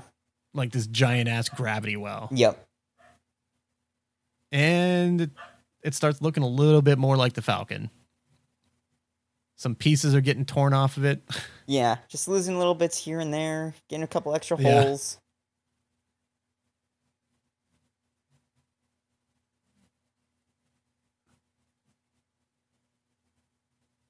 I just like how the Maw looks. Yeah. Yeah, it's a really This feels a little bit Star Trek-y to me. yes. Where, you know, we're getting sucked into the black hole and we gotta, you know, oh, well, if you eject the warp core, we can get out. And it's kind of that same thing where it's like, well, let's put a drop of coaxium in. Yeah.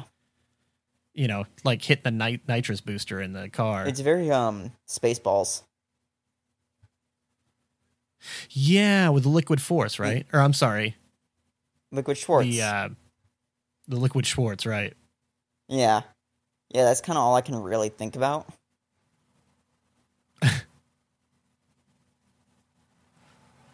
It's like more chunks getting torn off of the Falcon. Look, though, it's just helping for speed. I like it because, it's like, well, yeah, it does have like, when you see it like later on, it does have like the different colored panels on it. Yeah, it's this like big old and stuff like that. And it's like, thing. Right. See, I don't really mind all these shots of like them like having to run through the ship to get to the different compartments and everything. Yeah, I don't mind that. It feels really good to watch. I do kind of like the whatever creature that is. Yeah. It's like freaking Space Cthulhu or something. Space Cthulhu with a little bit of like a crab thing going on. Yeah. And it just got, there goes its little dish. Yep. One of several it'll go through. Yeah. Just can't keep those things. It's like taking your car with its antenna out through the drive or through the car wash. Hey, it's just like when we start recording. Yeah. Now? Mm-hmm. I like this. Yeah, like I'm tracing it as it goes. Yep. Yeah. Look, more pieces. Mm-hmm. Yeah, I like having it like fail for a moment here. Yeah.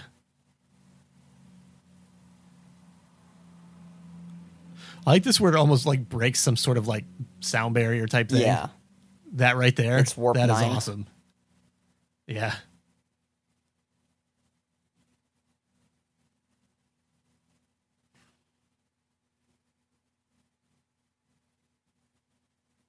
See, that is the thing, is it does a really good job of like pulling these earlier moments and like, okay, we're gonna just try this again. We're gonna work with what we've learned. Yep. It feels, again, like we keep going back to it, but it does feel very Han. It is a thing where it's like it's not necessarily a movie that anybody wanted, but it's still like it is a competent movie. Yeah.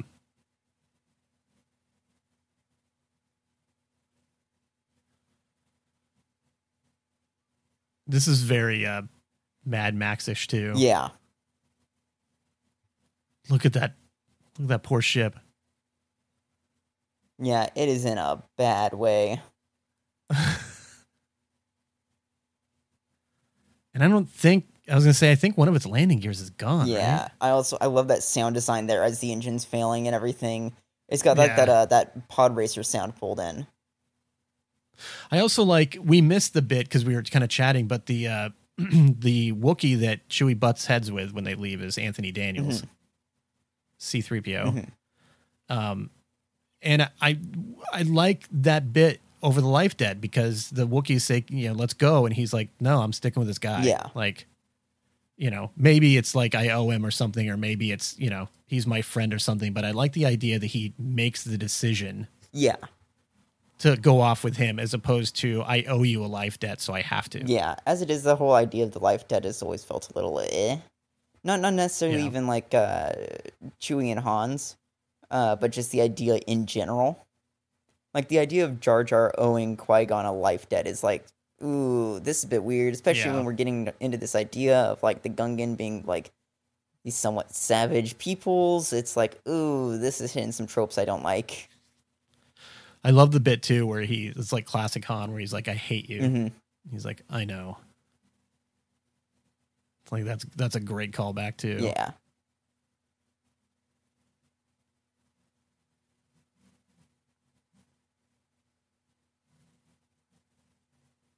Oh, let's see.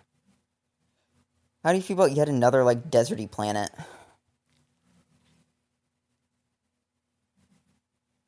Are you kind of over them? I am a little bit. I'm interested to see this planet that's coming up in episode 9 because it's not Tatooine and it's not Jakku. I can't remember what the planet is, but it's like another, it's another desert planet. I think that's part of why I like Felucia so much, is because it's so different than what we usually see. It's just different. Right, because it's like, okay, it's either going to be, it's going to be a desert, it's going to be a nice planet, or it's going to be like, I don't know, a barren place, I guess, in general. Maybe that even supplants desert. Something like Utapau. Yeah. Well, that's one of the reasons I love Endor, is just green. Yeah, Endor is like such a gorgeous location. Well, I mean, it was filmed in, on the West Coast, it was filmed in the Redwoods, and it's like being a native a native Pacific Northwesterner, it's like, yeah, trees. See, though, I almost feel like we need to redraw the Pacific Northwest. Just because it feels like it's like, okay, once we hit Idaho, it's like, those fuckers ain't ever seen a coast. They don't have anything that you like experience as far as like living on the West Coast, right? Like they don't have these like luscious forests. It's like kind of just shrubland. Yep. I like this bit because it still shows Hans a little bit on the naive side. Yeah, he's still a little bit she's too like, trusting. Look, yeah, this is a bad situation. You don't get it because he's like, let's go. Like I'm not afraid of Crimson Dawn, and she's like, no, you shouldn't. Yeah, be. it's like if you aren't afraid of him, then you haven't been paying attention. Right. And in the end, like he still doesn't know that ultimately, Maul is in charge. But yeah, that's the thing. Is she's like, you don't want to be an enemy of these guys. So does Maul get taken care of? I guess during Rebels or something. Like closed out. Does he get taken care of? I mean, like, does he get closed out as a character? I will say that Maul has a beautiful arc in Rebels. Okay. I love this music through here. I do too. I love this shot. Yeah. This is like another like very Han moment.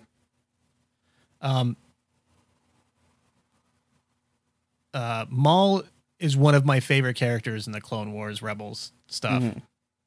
Like he has like some of the best storytelling, I think. This is just very Han. And a very, I feel like, Lando thing where it's just like, I'm out of here. Screw you guys. Yeah, Lando leaving and Han trying to con his way out of this. Yep, it's classic. Screw you guys. I'm going home. And now he just like kind of backs up and goes, okay, well, I'm done. I mean, it seemed like the ship was pretty well toast by the time that they landed, but I guess that just shows Lando's a fantastic mechanic as well. How do you feel about the twist with Enfys Nest? I don't mind it. I kind of like it. I like it. I've heard some people really complain about it, but I was like, no, I don't mind it at all. I mean, it definitely reminds me of some other piece of media that I can't think of immediately. A lot. Yeah. But yeah, I definitely do not mind it. It's pretty solid. So there's some rumors. Well, not rumors. Well, some rumors. At this point, that's what most of it is. That some people are tossing around the idea of doing like a Crimson Dawn series. Okay. There's been a big move lately of people, social media trying to get another Solo done. But there's been kind of some rumors that they've been talking about doing like a Crimson Dawn with like Kira. Okay. And would probably Maul, but it would be interesting to see if they do that and if you saw more of Enfys Nest. Yeah, as like some sort of, depending on our viewpoint, either an antagonist or protagonist type role. Yeah, right. One of her dudes is Warwick Davis, who is playing the same character as he was in The Phantom Menace. How old is Warwick Davis at this point, do you think? I don't know. I love this.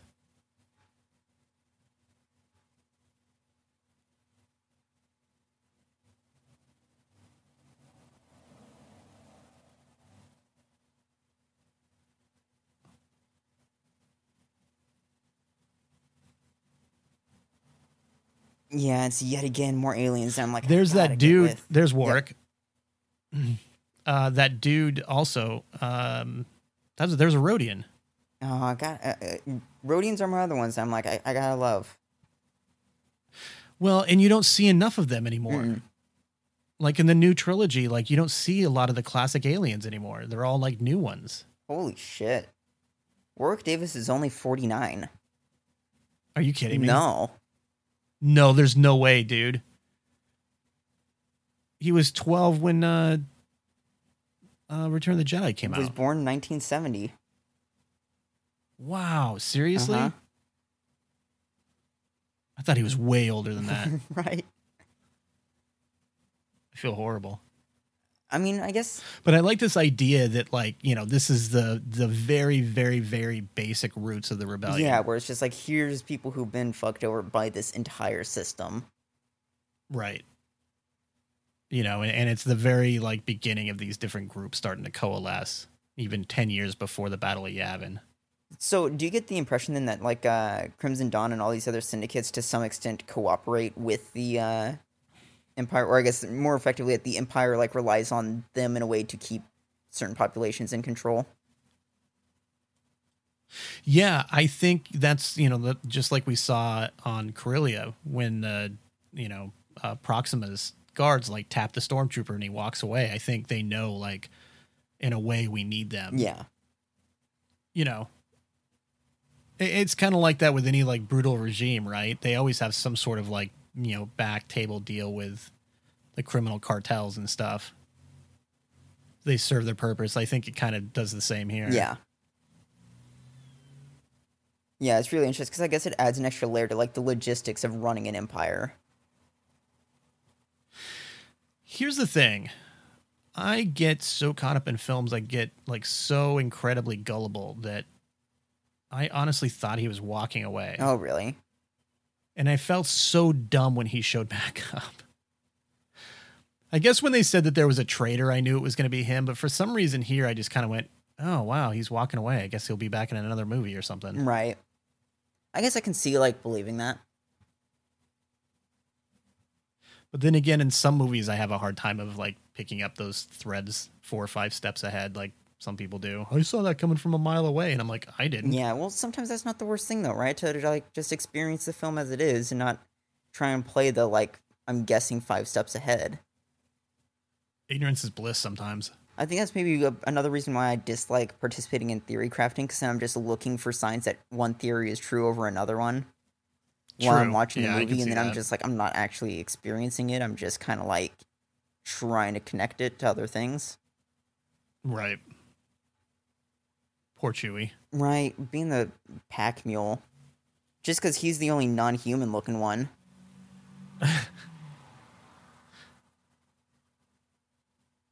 I also like how Chewie's got the double bandolier. Yes, yeah. Or I guess it's not a double, is it? Is it that's not the same way he usually has. No, because it's usually the one sling across instead of this like Y.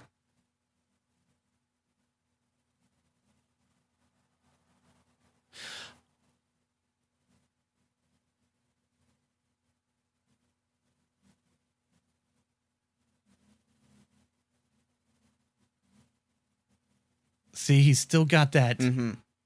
That's gonna change. Yeah, it definitely feels like, you know, you wrap up this movie and you're like, okay, I can get some of Han's cynicism as we hit like episode 4. Yeah, and this is still like, you know, 10 years before he shows up in Mos Eisley with our heroes. Yeah.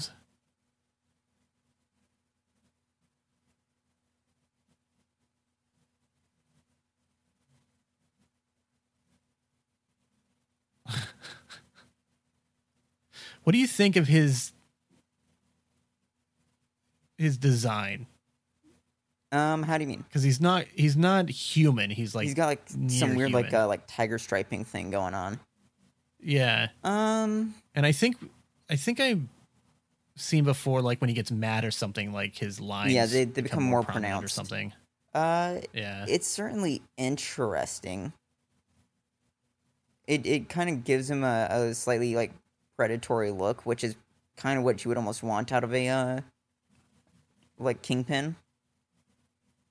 Yep. Like it gives him almost like just a tiger-like appearance, which doesn't hurt at all.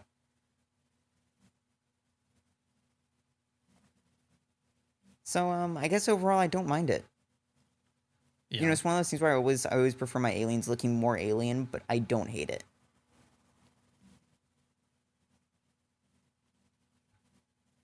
It's like nobody likes watching Star Trek and your alien is just like, here's a human with a little bit of like nose ridge. It's like that happens all the time. It does. In Star Trek. It happens too often. I had some ridges right here, and now you're alien. It's like nobody cares about them. Show me some Andolians. Andolians look pretty dope.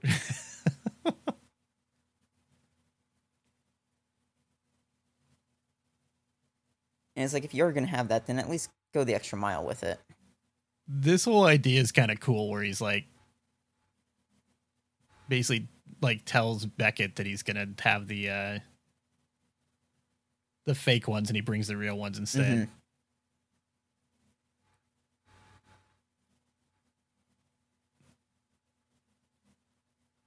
He is kind of imposing. Yeah, like that is the thing, is he plays this role of like, just you look at him, you get the idea like, I should not be fucking with you. Yeah. It is kind of a, if you kind of get into it a little bit, there is a little bit of tension where it's like, you absolutely believe that he would kill you in a second. Mm-hmm. And I like, it seemed, I like Emilia Clarke really plays that, where she like knows. Yeah. Like, if he snaps, like, we're dead. Yeah. Yeah, she really like knows how to just play to his good side. And sort of like, let's resolve these conflicts without death. Right. Or at least if we are, without my death. This is classic Lawrence cast, and this is like right out of Indiana Jones and the Last Crusade. Yeah. I told you, Dr. Jones, don't trust anyone, including me. Oh man, can we at what point, I would have to check. I would love to play or have us cover any of the Indiana Jones movies. Oh god, we need to mark that down in the spreadsheet somewhere.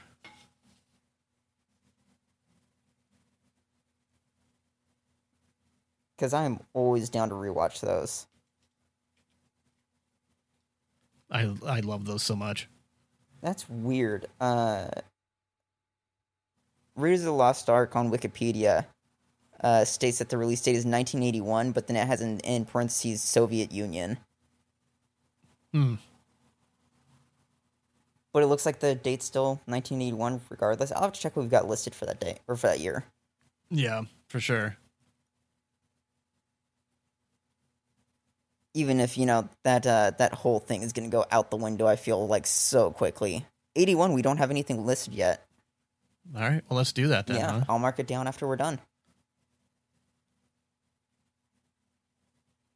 I like this bit. That's the, it's the low point before. Yeah.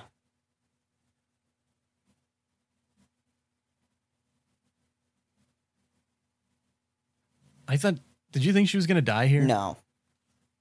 Really? Yeah, I felt like it would have brought I wondered, because I didn't think she'd... Good.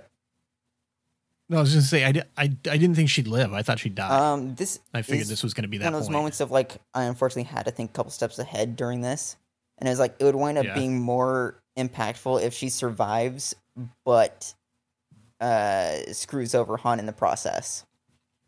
Or, sells him out, or chooses to go the other way, rather than if she died. Because then it's the whole thing of, like, oh, this woman that I loved is still out there, but she's, like, destroyed me. Right. And I'm really tired of the whole, like, women dying as, like, the motivation for a character. It is kind of a bummer. Yeah.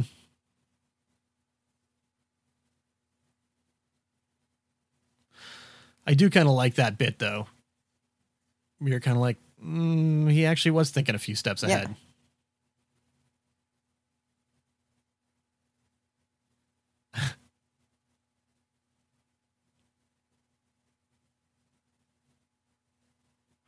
Yeah, cool. I love that.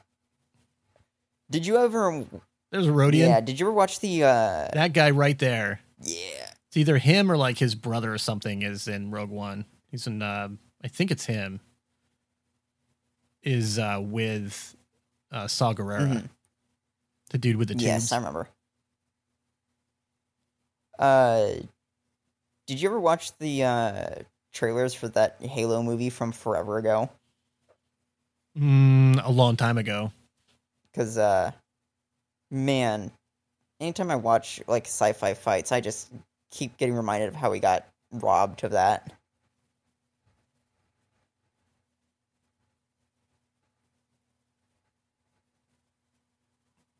I do, when we started, I really didn't dig all the gun flourishes. But by this point, I'm down for them. I don't know. I like it. Well, like when we're like out on the war zone, it's kind of like, okay, well that's not practical. Yeah, but it does just kind of go. It does kind of give you an insight into his character, though. Yes. Where he's just like, I'm badass. I'm just going to be like twirling shit and killing people left and right. Oh, the crystal skull just got destroyed. I like having all these weapons scattered throughout as well. Yeah.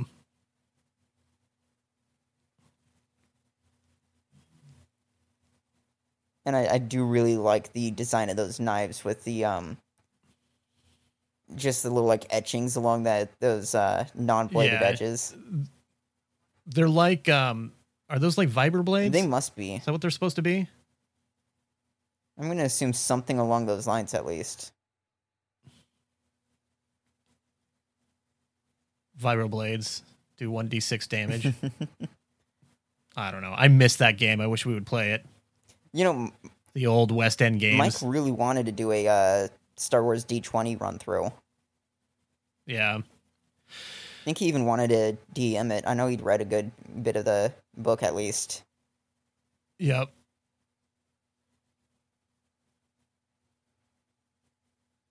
She's got that shit down. Right. But I remember... I do like that ambiguous past, too. Like, what has she done? Like, I don't need to know, but it's definitely one of those things where it's like, she's done some ugly shit. Oh, yeah. Especially to make her way, like, this high up the organization. Yep.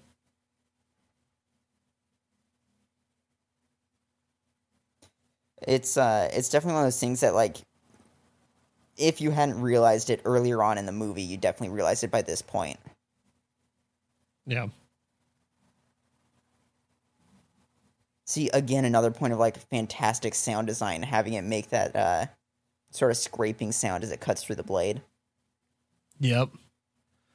Oh, yeah, the sound design is spot on. I feel like we constantly are pointing that out. And to be fair, isn't that usually, like, the symbol of, like, bad sound design when you notice it? It's supposed to be. You know, I think that's what we're here for. That's what George Folsey says of the Academy Award-winning editor. He's like, if you've noticed my editing, then how good my editing is, then I haven't done my job. Yeah. But again, I feel like that falls like way outside the realm of what we do, where it's like, well, actually, in our case, we should be taking note of maybe some of the editing. I would like to say, however, that I totally knew she was leaving. I was not that Yeah, gullible. I mean, as soon as she's still alive, it's like, okay, well, you're leaving. Yeah. Well, when she does this, I'm like, okay, she's out of here.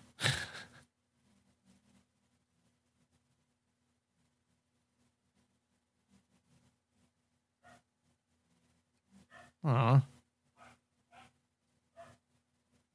Makes me sad. Right. It is really sad because I really do want to see like her story continue. Yeah. You know, let's ask this. What do you feel like is her motivation for making this switch? Do you think it's simply like living a life of just not having anything, and then it's like, oh, I now have the opportunity to run shit? I think it's fear. Yeah, I guess over what lies above all of this. Yeah, she says that to him at one point. She's like, everybody has if somebody serves somebody, Dryden serves somebody. I think she knows, she knows who would come after them. And she kind of gives that speech where she's like, we would be hunted by them. Like we wouldn't, have this life or whatever. He's like, I'm not afraid of them. And it's like, no, you don't understand. You should be. So I wonder, do you feel like this is almost an act of like sacrifice? Like I'm going to become the leader of this syndicate to keep this guy from going after you and me if we were to run off together. More as like almost a thing of like protecting Han over anything else. A little bit, yeah. Oh, I flipped out right here because Sam Witwer's voice is amazing. He did the voice of Maul in the Clone Wars and Rebels. But you see the metal legs. And at that point, I think I leaned over to Ned, my stepdad. I'm like, they actually did it. Yeah. Yeah, this was definitely a moment in theaters where Mike not knowing that he existed past episode 1 was definitely surprised. Yeah. I knew because I'd like kept up with some of the stuff just through wikis, and of course Right. Frankie had never watched a Star Wars movie before. I think episode 7. I think that was her starting point. So she had no clue who this dude was at all. Right. Like she had no idea what Maul was or how he tied into things. And and he mentions Dathomir, which is where he's at, so you could have some Night Sister stuff going on. And he's also has his blade from Rebels. I like how he's also looking a little bit more aged. He's definitely, his horns are a little. He actually looks a lot more like he does in Rebels than he does in the other stuff, which is, I don't know how he gets ahead of him, but I don't care. Yeah. But yeah, I was so happy, but it was one of those things too where it's like, I can understand where, like, because I did hear people going, what the hell? Yeah. He's dead. I could hear them in the theater, and it's like, That was Mike's response, I think, because he, like, again, didn't know that he'd existed beyond that point. So he's like, right. what the fuck am I even looking at? Right. And I feel like that was definitely a moment that's like, oh, this is a bummer for anybody who's not kept up with Clone Wars or Rebels. Well, it's definitely one of those things too where it's an opportunity for somebody to go, what the hell? And it's like, no, go watch Clone Wars and Rebels. Because his story is great. Go do several hours of homework first.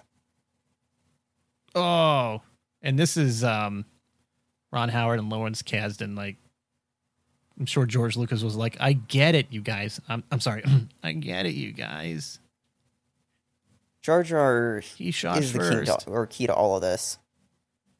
Said Jar Jar is the key to all this, though. Episode 9 is going to end with Jar Jar taking the seat of the New Republic. Or sorry, New Republic. Jar Jar ends up being a fucking children's clown on the streets of Naboo. I think it's Naboo or some other planet because the galaxy blames him for starting the war. I mean, yeah, he becomes a children's clown, but more of a John Wayne Gacy clown. I love this bit right here, though, where he's like, you see his finger just twitch, and he's like, boom, you're done. And I like that bit where it's like, he's almost proud of him because he's like, I would have killed you if you hadn't have done that. He's like, good job, boy, basically. Yeah. Yeah, it is a thing where definitely all of Beckett's lessons to be taught to Han have been learned. Yeah. Yeah, exactly.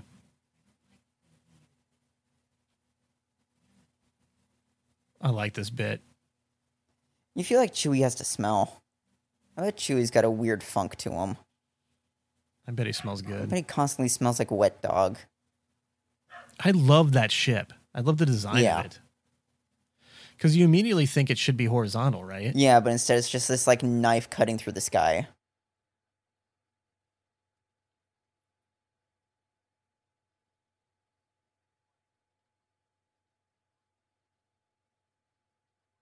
Like classic Han fashion. Like he ends up doing the right thing in the end. Well, see, I like that bit where she's like, I know who you really are. And he's like, who am I? And she's like, the good guy. And it's like, yeah, in the end. Yeah, it's kind of been Han's greatest character flaw is that he's like just too good for the business that he's in. Right. Where it's like, if he wanted to succeed in this, he should be like a complete shitbag. Right. He should be a cutthroat. But I think growing up in Corellia, surrounded by those people, like, was just enough to like drive him away from that as a mentality.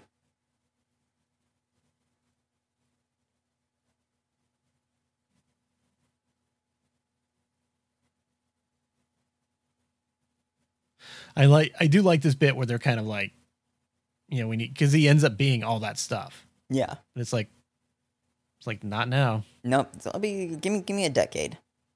Yeah. This is the same thing from before, right? This is the thing that they stole from.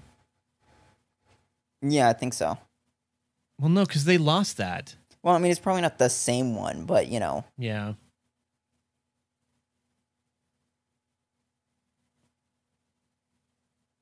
in a roundabout way, he regained his ticket.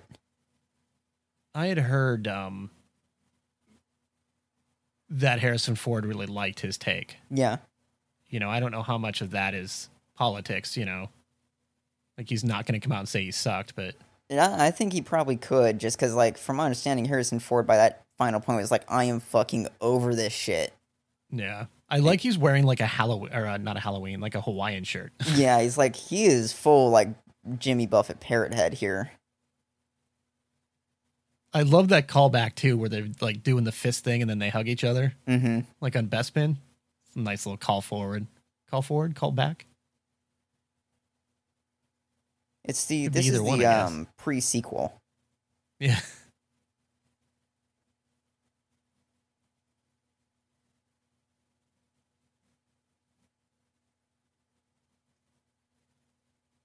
He wants that ship. Oh, yeah. Well, and that's the other thing. I think this was what was really fucked for me when I was leaving the theater. It's like, so Han basically just bought Lando's woman. Oh, God, I never thought about that. Yeah. Oh, that's a Twi'lek. Because that was the thing that I'd left the theater thinking was just like, there's a life attached to that ship. I love that bit.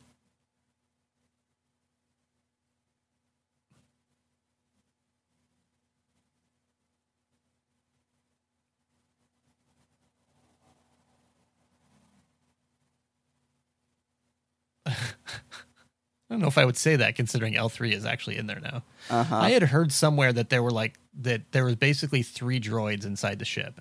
Okay.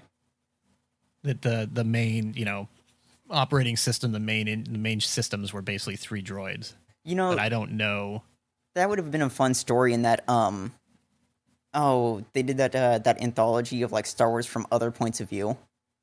Yeah. That would have been a fun point of view to take on, would have been just the ongoings of all the computers having to network with each other on a starship. Yep.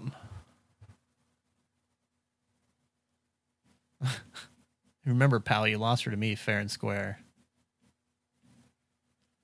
I'm gonna have to try desperately not to do quotes of Star Wars when we watch the OT. Yeah. Yeah, probably for the best.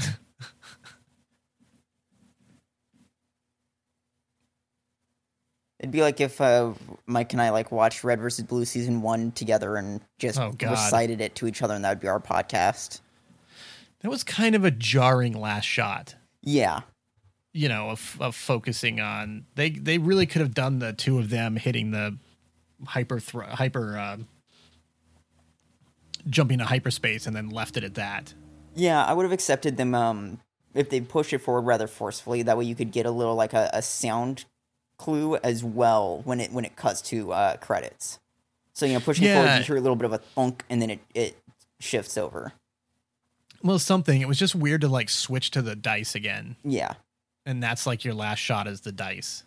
I feel like they tried it. It's like that whole trying to make fetch a thing where it's like I don't feel like people cared about the dice at all before this. Maybe a little bit, but it was a cool thing. Like it, people certainly like had bought and merchandising of the dice and had them up in their cars and everything else. But it seemed kind of weird to focus on so much. Yeah. Yeah, that's what I mean. It's just like for such a small part of his character, we get so many shots of the dice over and over again. Yeah. And it hits it really hard. Yeah, and it's like, man, we could have reworked some of that. Maybe all of that. A little bit. Admittedly, that's kind of... Like, I guess it makes sense for him to have as like a charm and everything. It's just like we get so many shots of the dice. Yeah. So thoughts while we're in the credits? I didn't hate it, which I think is about how I felt when I left the theater. I think when I left the theater, I was like, you know what? That was not a bad afternoon. Yeah. And I think I come away from the same thing. I think it's a great adventure movie. Absolutely. I remember saying that as my stepdad and I left the theater. I was like, it was a fun adventure movie. Yeah. I said I'm not exactly entirely sure I felt like it was Han Solo movie. It kind of dipped in and out of that, but I'm like, it feels like a Star Wars adventure. Yeah, I mean, and that's the thing, right? Is like I can never complain about like an expansion of Star Wars universe and lore that I don't have to go watch 24 hours of a TV show for. Right.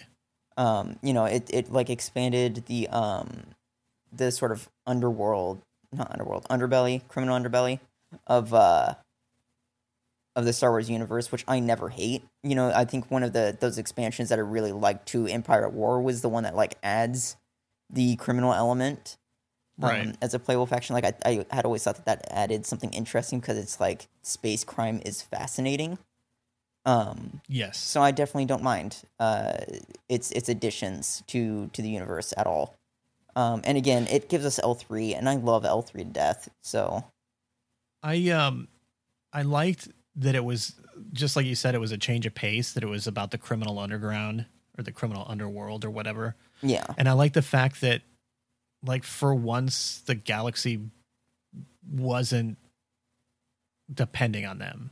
Right. You know what I mean? It was a contained story. It was an adventure. It wasn't like this is life or death for the rebellion or the galaxy or, yeah, we didn't need these like mega destroying stakes. weapon.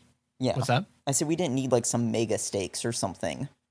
Yeah. I mean, there were stakes, but they were personal stakes. Yeah. And not, not some, I always say that with the Marvel movies is sometimes it's nice to have a Marvel movie without like a supervillain that's going to end the world. Yeah. And that's kind of how I felt with this. Was it was fun, it was different. It's not by far my favorite. No. Of the group, but I had a good time with it. I can understand reasons why people didn't care for it as much. Yeah. I think a lot of the reasons that we've already discussed, right, where it's like it does feel a little bit like pandering a bit, and that kind of sucks. And I didn't, for myself, I didn't feel like I myself couldn't see where it had like a huge director change. Right. In the Justice League, I could see parts where it was like, okay, this was the bit that Joss Whedon did. This was the bit that Snyder did. Right. It felt like two different movies to me that they had taken and like chopped together. I didn't really like have a sense of that here. Like I really couldn't tell you which parts were Lord and Miller and which parts were, Well, sure. This is a really good blend that they managed. Unlike with Justice League, where it's kind of like instead of peanut butter and chocolate, it's like peanut butter and piss. Right. It's not good for anybody. Everybody hates it, and nobody can ever have a good time. And with this one, it's like, you know what? They weren't so diametrically opposed at too many parts. You definitely you could believe that it was like entirely Ron Howard directed, or you could believe that it was 70% Ron Howard directed. For sure. Yeah, but this, we kind of mentioned before, this really changed the game for Star Wars, for Lucasfilm, because they really, I think, thought they were untouchable. We could, almost anything we make in the Star Wars universe is going to kill it. And, this one, I'm pretty sure that they ended up losing money on. Yeah, because, I think, they ended up reshooting 70% of the movie, which I almost want to say that they had almost doubled the budget, I think, right at that point. And, it didn't do great. It wasn't reviewed very well. I think part of the problems were marketing as well, because I remember, like, this wasn't really marketed, right? Like, it basically, we got our first trailer, what was it, like a month or 2 months before release? The first trailer came out with, I think it was Monday Night Football or the Super Bowl. It was the Super Bowl. Which would have been, I think, like 3 or 4 months before it came out. Like, that was the first look of it. And that was that was a teaser at best. Oh, yeah. There was one other trailer and then some TV spots, some little bits here and there. Mm-hmm. But unlike with something with Force Awakens, where it was like, oh, we're going to unveil this, and then we're going to just show you TV spot after TV spot after trailer after trailer to build hype. With this one, it was like, I couldn't have told you when it was coming out, at all. Well, and, with all of the baggage behind this and all of the, the drama behind the scenes, like, they didn't help themselves at all by not marketing it, because that just tells audiences that they were ashamed of it. Yeah. You know, Well, and it you're was, not behind it. You know, you're not behind the project. You know, you don't really want to bring a whole lot of attention to it, and that just fed more into those negative rumors that were going around. well, and I think part of this was also like kind of hurt by Last Jedi, where it's like the people who, for dumb reasons, felt burnt by Last Jedi probably felt like this was just pandering to them and weren't going to be satisfied by it, right? Because there is something to be said about like, okay, well, we did something a little bit risky, so let's try and return back to something safe. And I just don't think that it played well. Well, but you're onto something there, and that's the main reason that they give for it not doing as well. It came out 5 months after Last Jedi. Yeah. And, you know, originally, you know, the Star Wars movies had gotten to the point where they were coming out in December every year. Mm-hmm. And they were owning December. Yeah. You know, I mean, December has become Disney's month, and they wanted to hit that May release date because it was the anniversary, and you know, and they've come out. I think Bob Iger and Kathleen Kennedy both have come out and said like we should have probably, with all the issues, pushed it to December instead of keeping that release date because there was still a really like sour taste in people's mouths over Last Jedi. Yeah, I mean, I hate to get into like gaming news, but it's like how I feel about with Blizzard and Diablo, where it's like it's a awful time to be announcing a Diablo 4 or an Overwatch 2. Like, you just shouldn't be doing it right now. Yep, absolutely. Yeah, they should have pushed it back. They should have just, you know, eaten that a little bit and pushed it back to December because you could have done some more post. You could have done some more tweaking. You could have done a proper marketing campaign for it. There would have been some separation from Last Jedi, so people wouldn't have been, you know, you're always going to have those that are, you know, going to be against, you know, Lucasfilm, Disney, you know, post Disney, Lucasfilm now for, you know, whatever, because of whatever reasons I don't want to get into. Yeah. But I'm sure we'll hit them when we get to like Force Awakens and stuff. Yeah. You're not going to get to them, but some people you could have, you know, made them feel a little bit better, you know, going into that. But, you know, because of that, they were going to release like a movie every year. You know, it was going to be an anthology movie, saga movie, anthology movie, etc. Yeah, they're going to swap them back and they and had, they had a Boba Fett movie in the works with James Mangold, the guy that did Logan. Okay. They had the Obi-Wan movie that was being worked on. You know, and all this stuff kind of in the pike. And after this, they like hit the brakes like big time and basically scrapped all of their projects.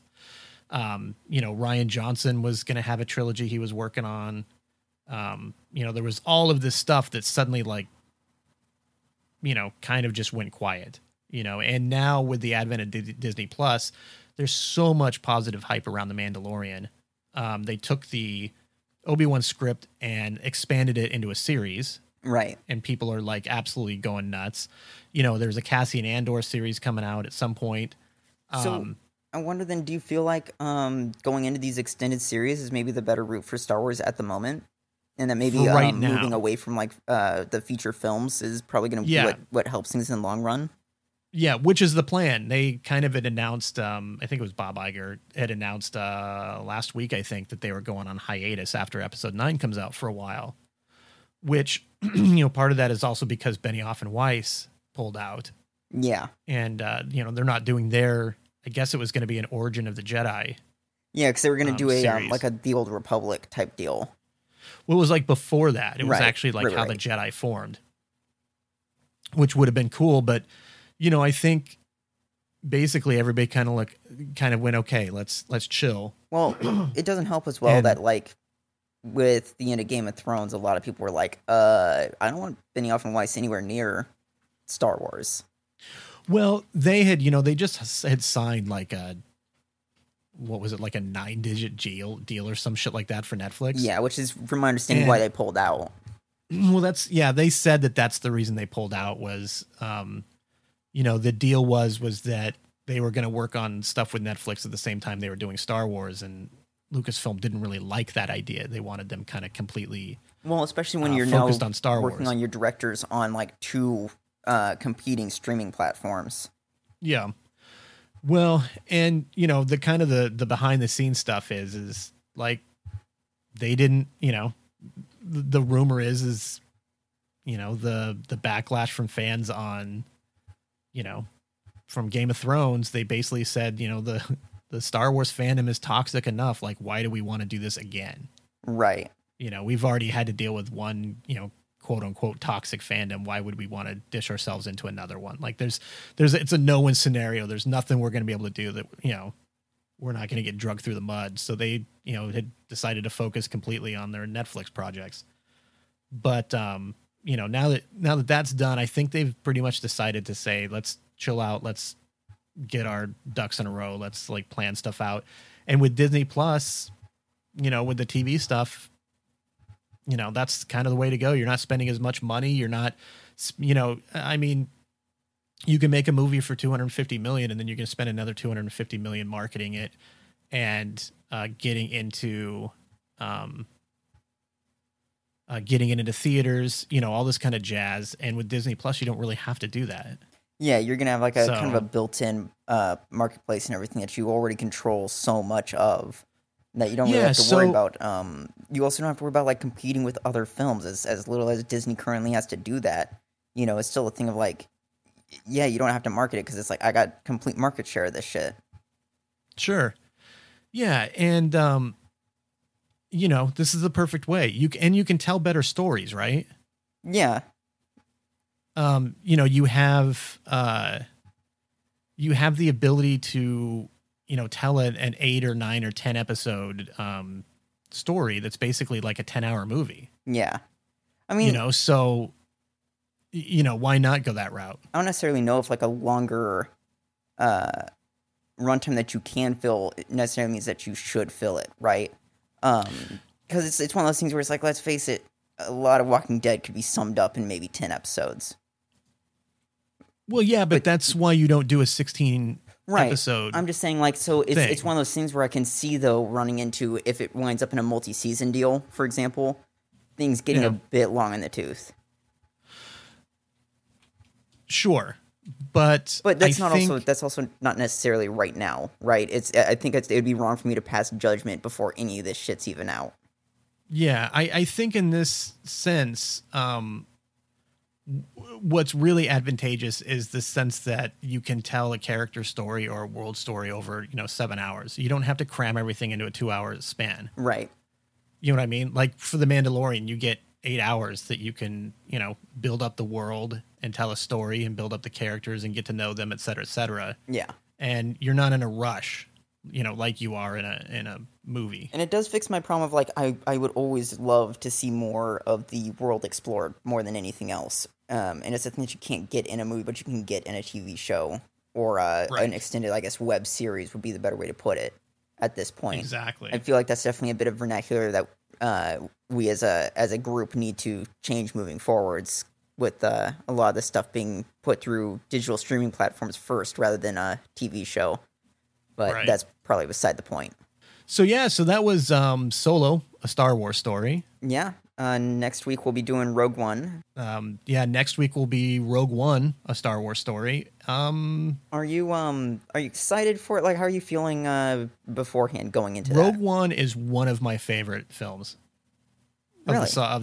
Of the movies. Yeah, it absolutely is one of my favorites. So I am definitely looking forward to it. We're actually doing a double recording next weekend because we're a little bit behind. We're going to be doing, and it makes so much sense to do it that way with how those films are lined up. Yeah, we're going to be doing Rogue One and then A New Hope next weekend, which doesn't affect you guys at all because you're going to get it separately, etc. But definitely makes sense because it just goes from one right into another. But yeah, it's So I mean, it would be nice to just go in like with everything that just happened fairly fresh. Yeah, and it is one of my favorites. So I am definitely looking forward to it. I can't say I'm as excited for it. I think I left the theaters when I'd watched it pretty much the same way I left the theaters watching Solo. Sure. I'm curious to see if doing the commentary will change my mind on it. I am definitely. So I read the novel Catalyst. Right up. I was reading it the morning of the movie. Was finishing it up. And it is one of my favorite Star Wars books. So I will be jabbering about that a lot because it gives so much backstory and so much like world building stuff.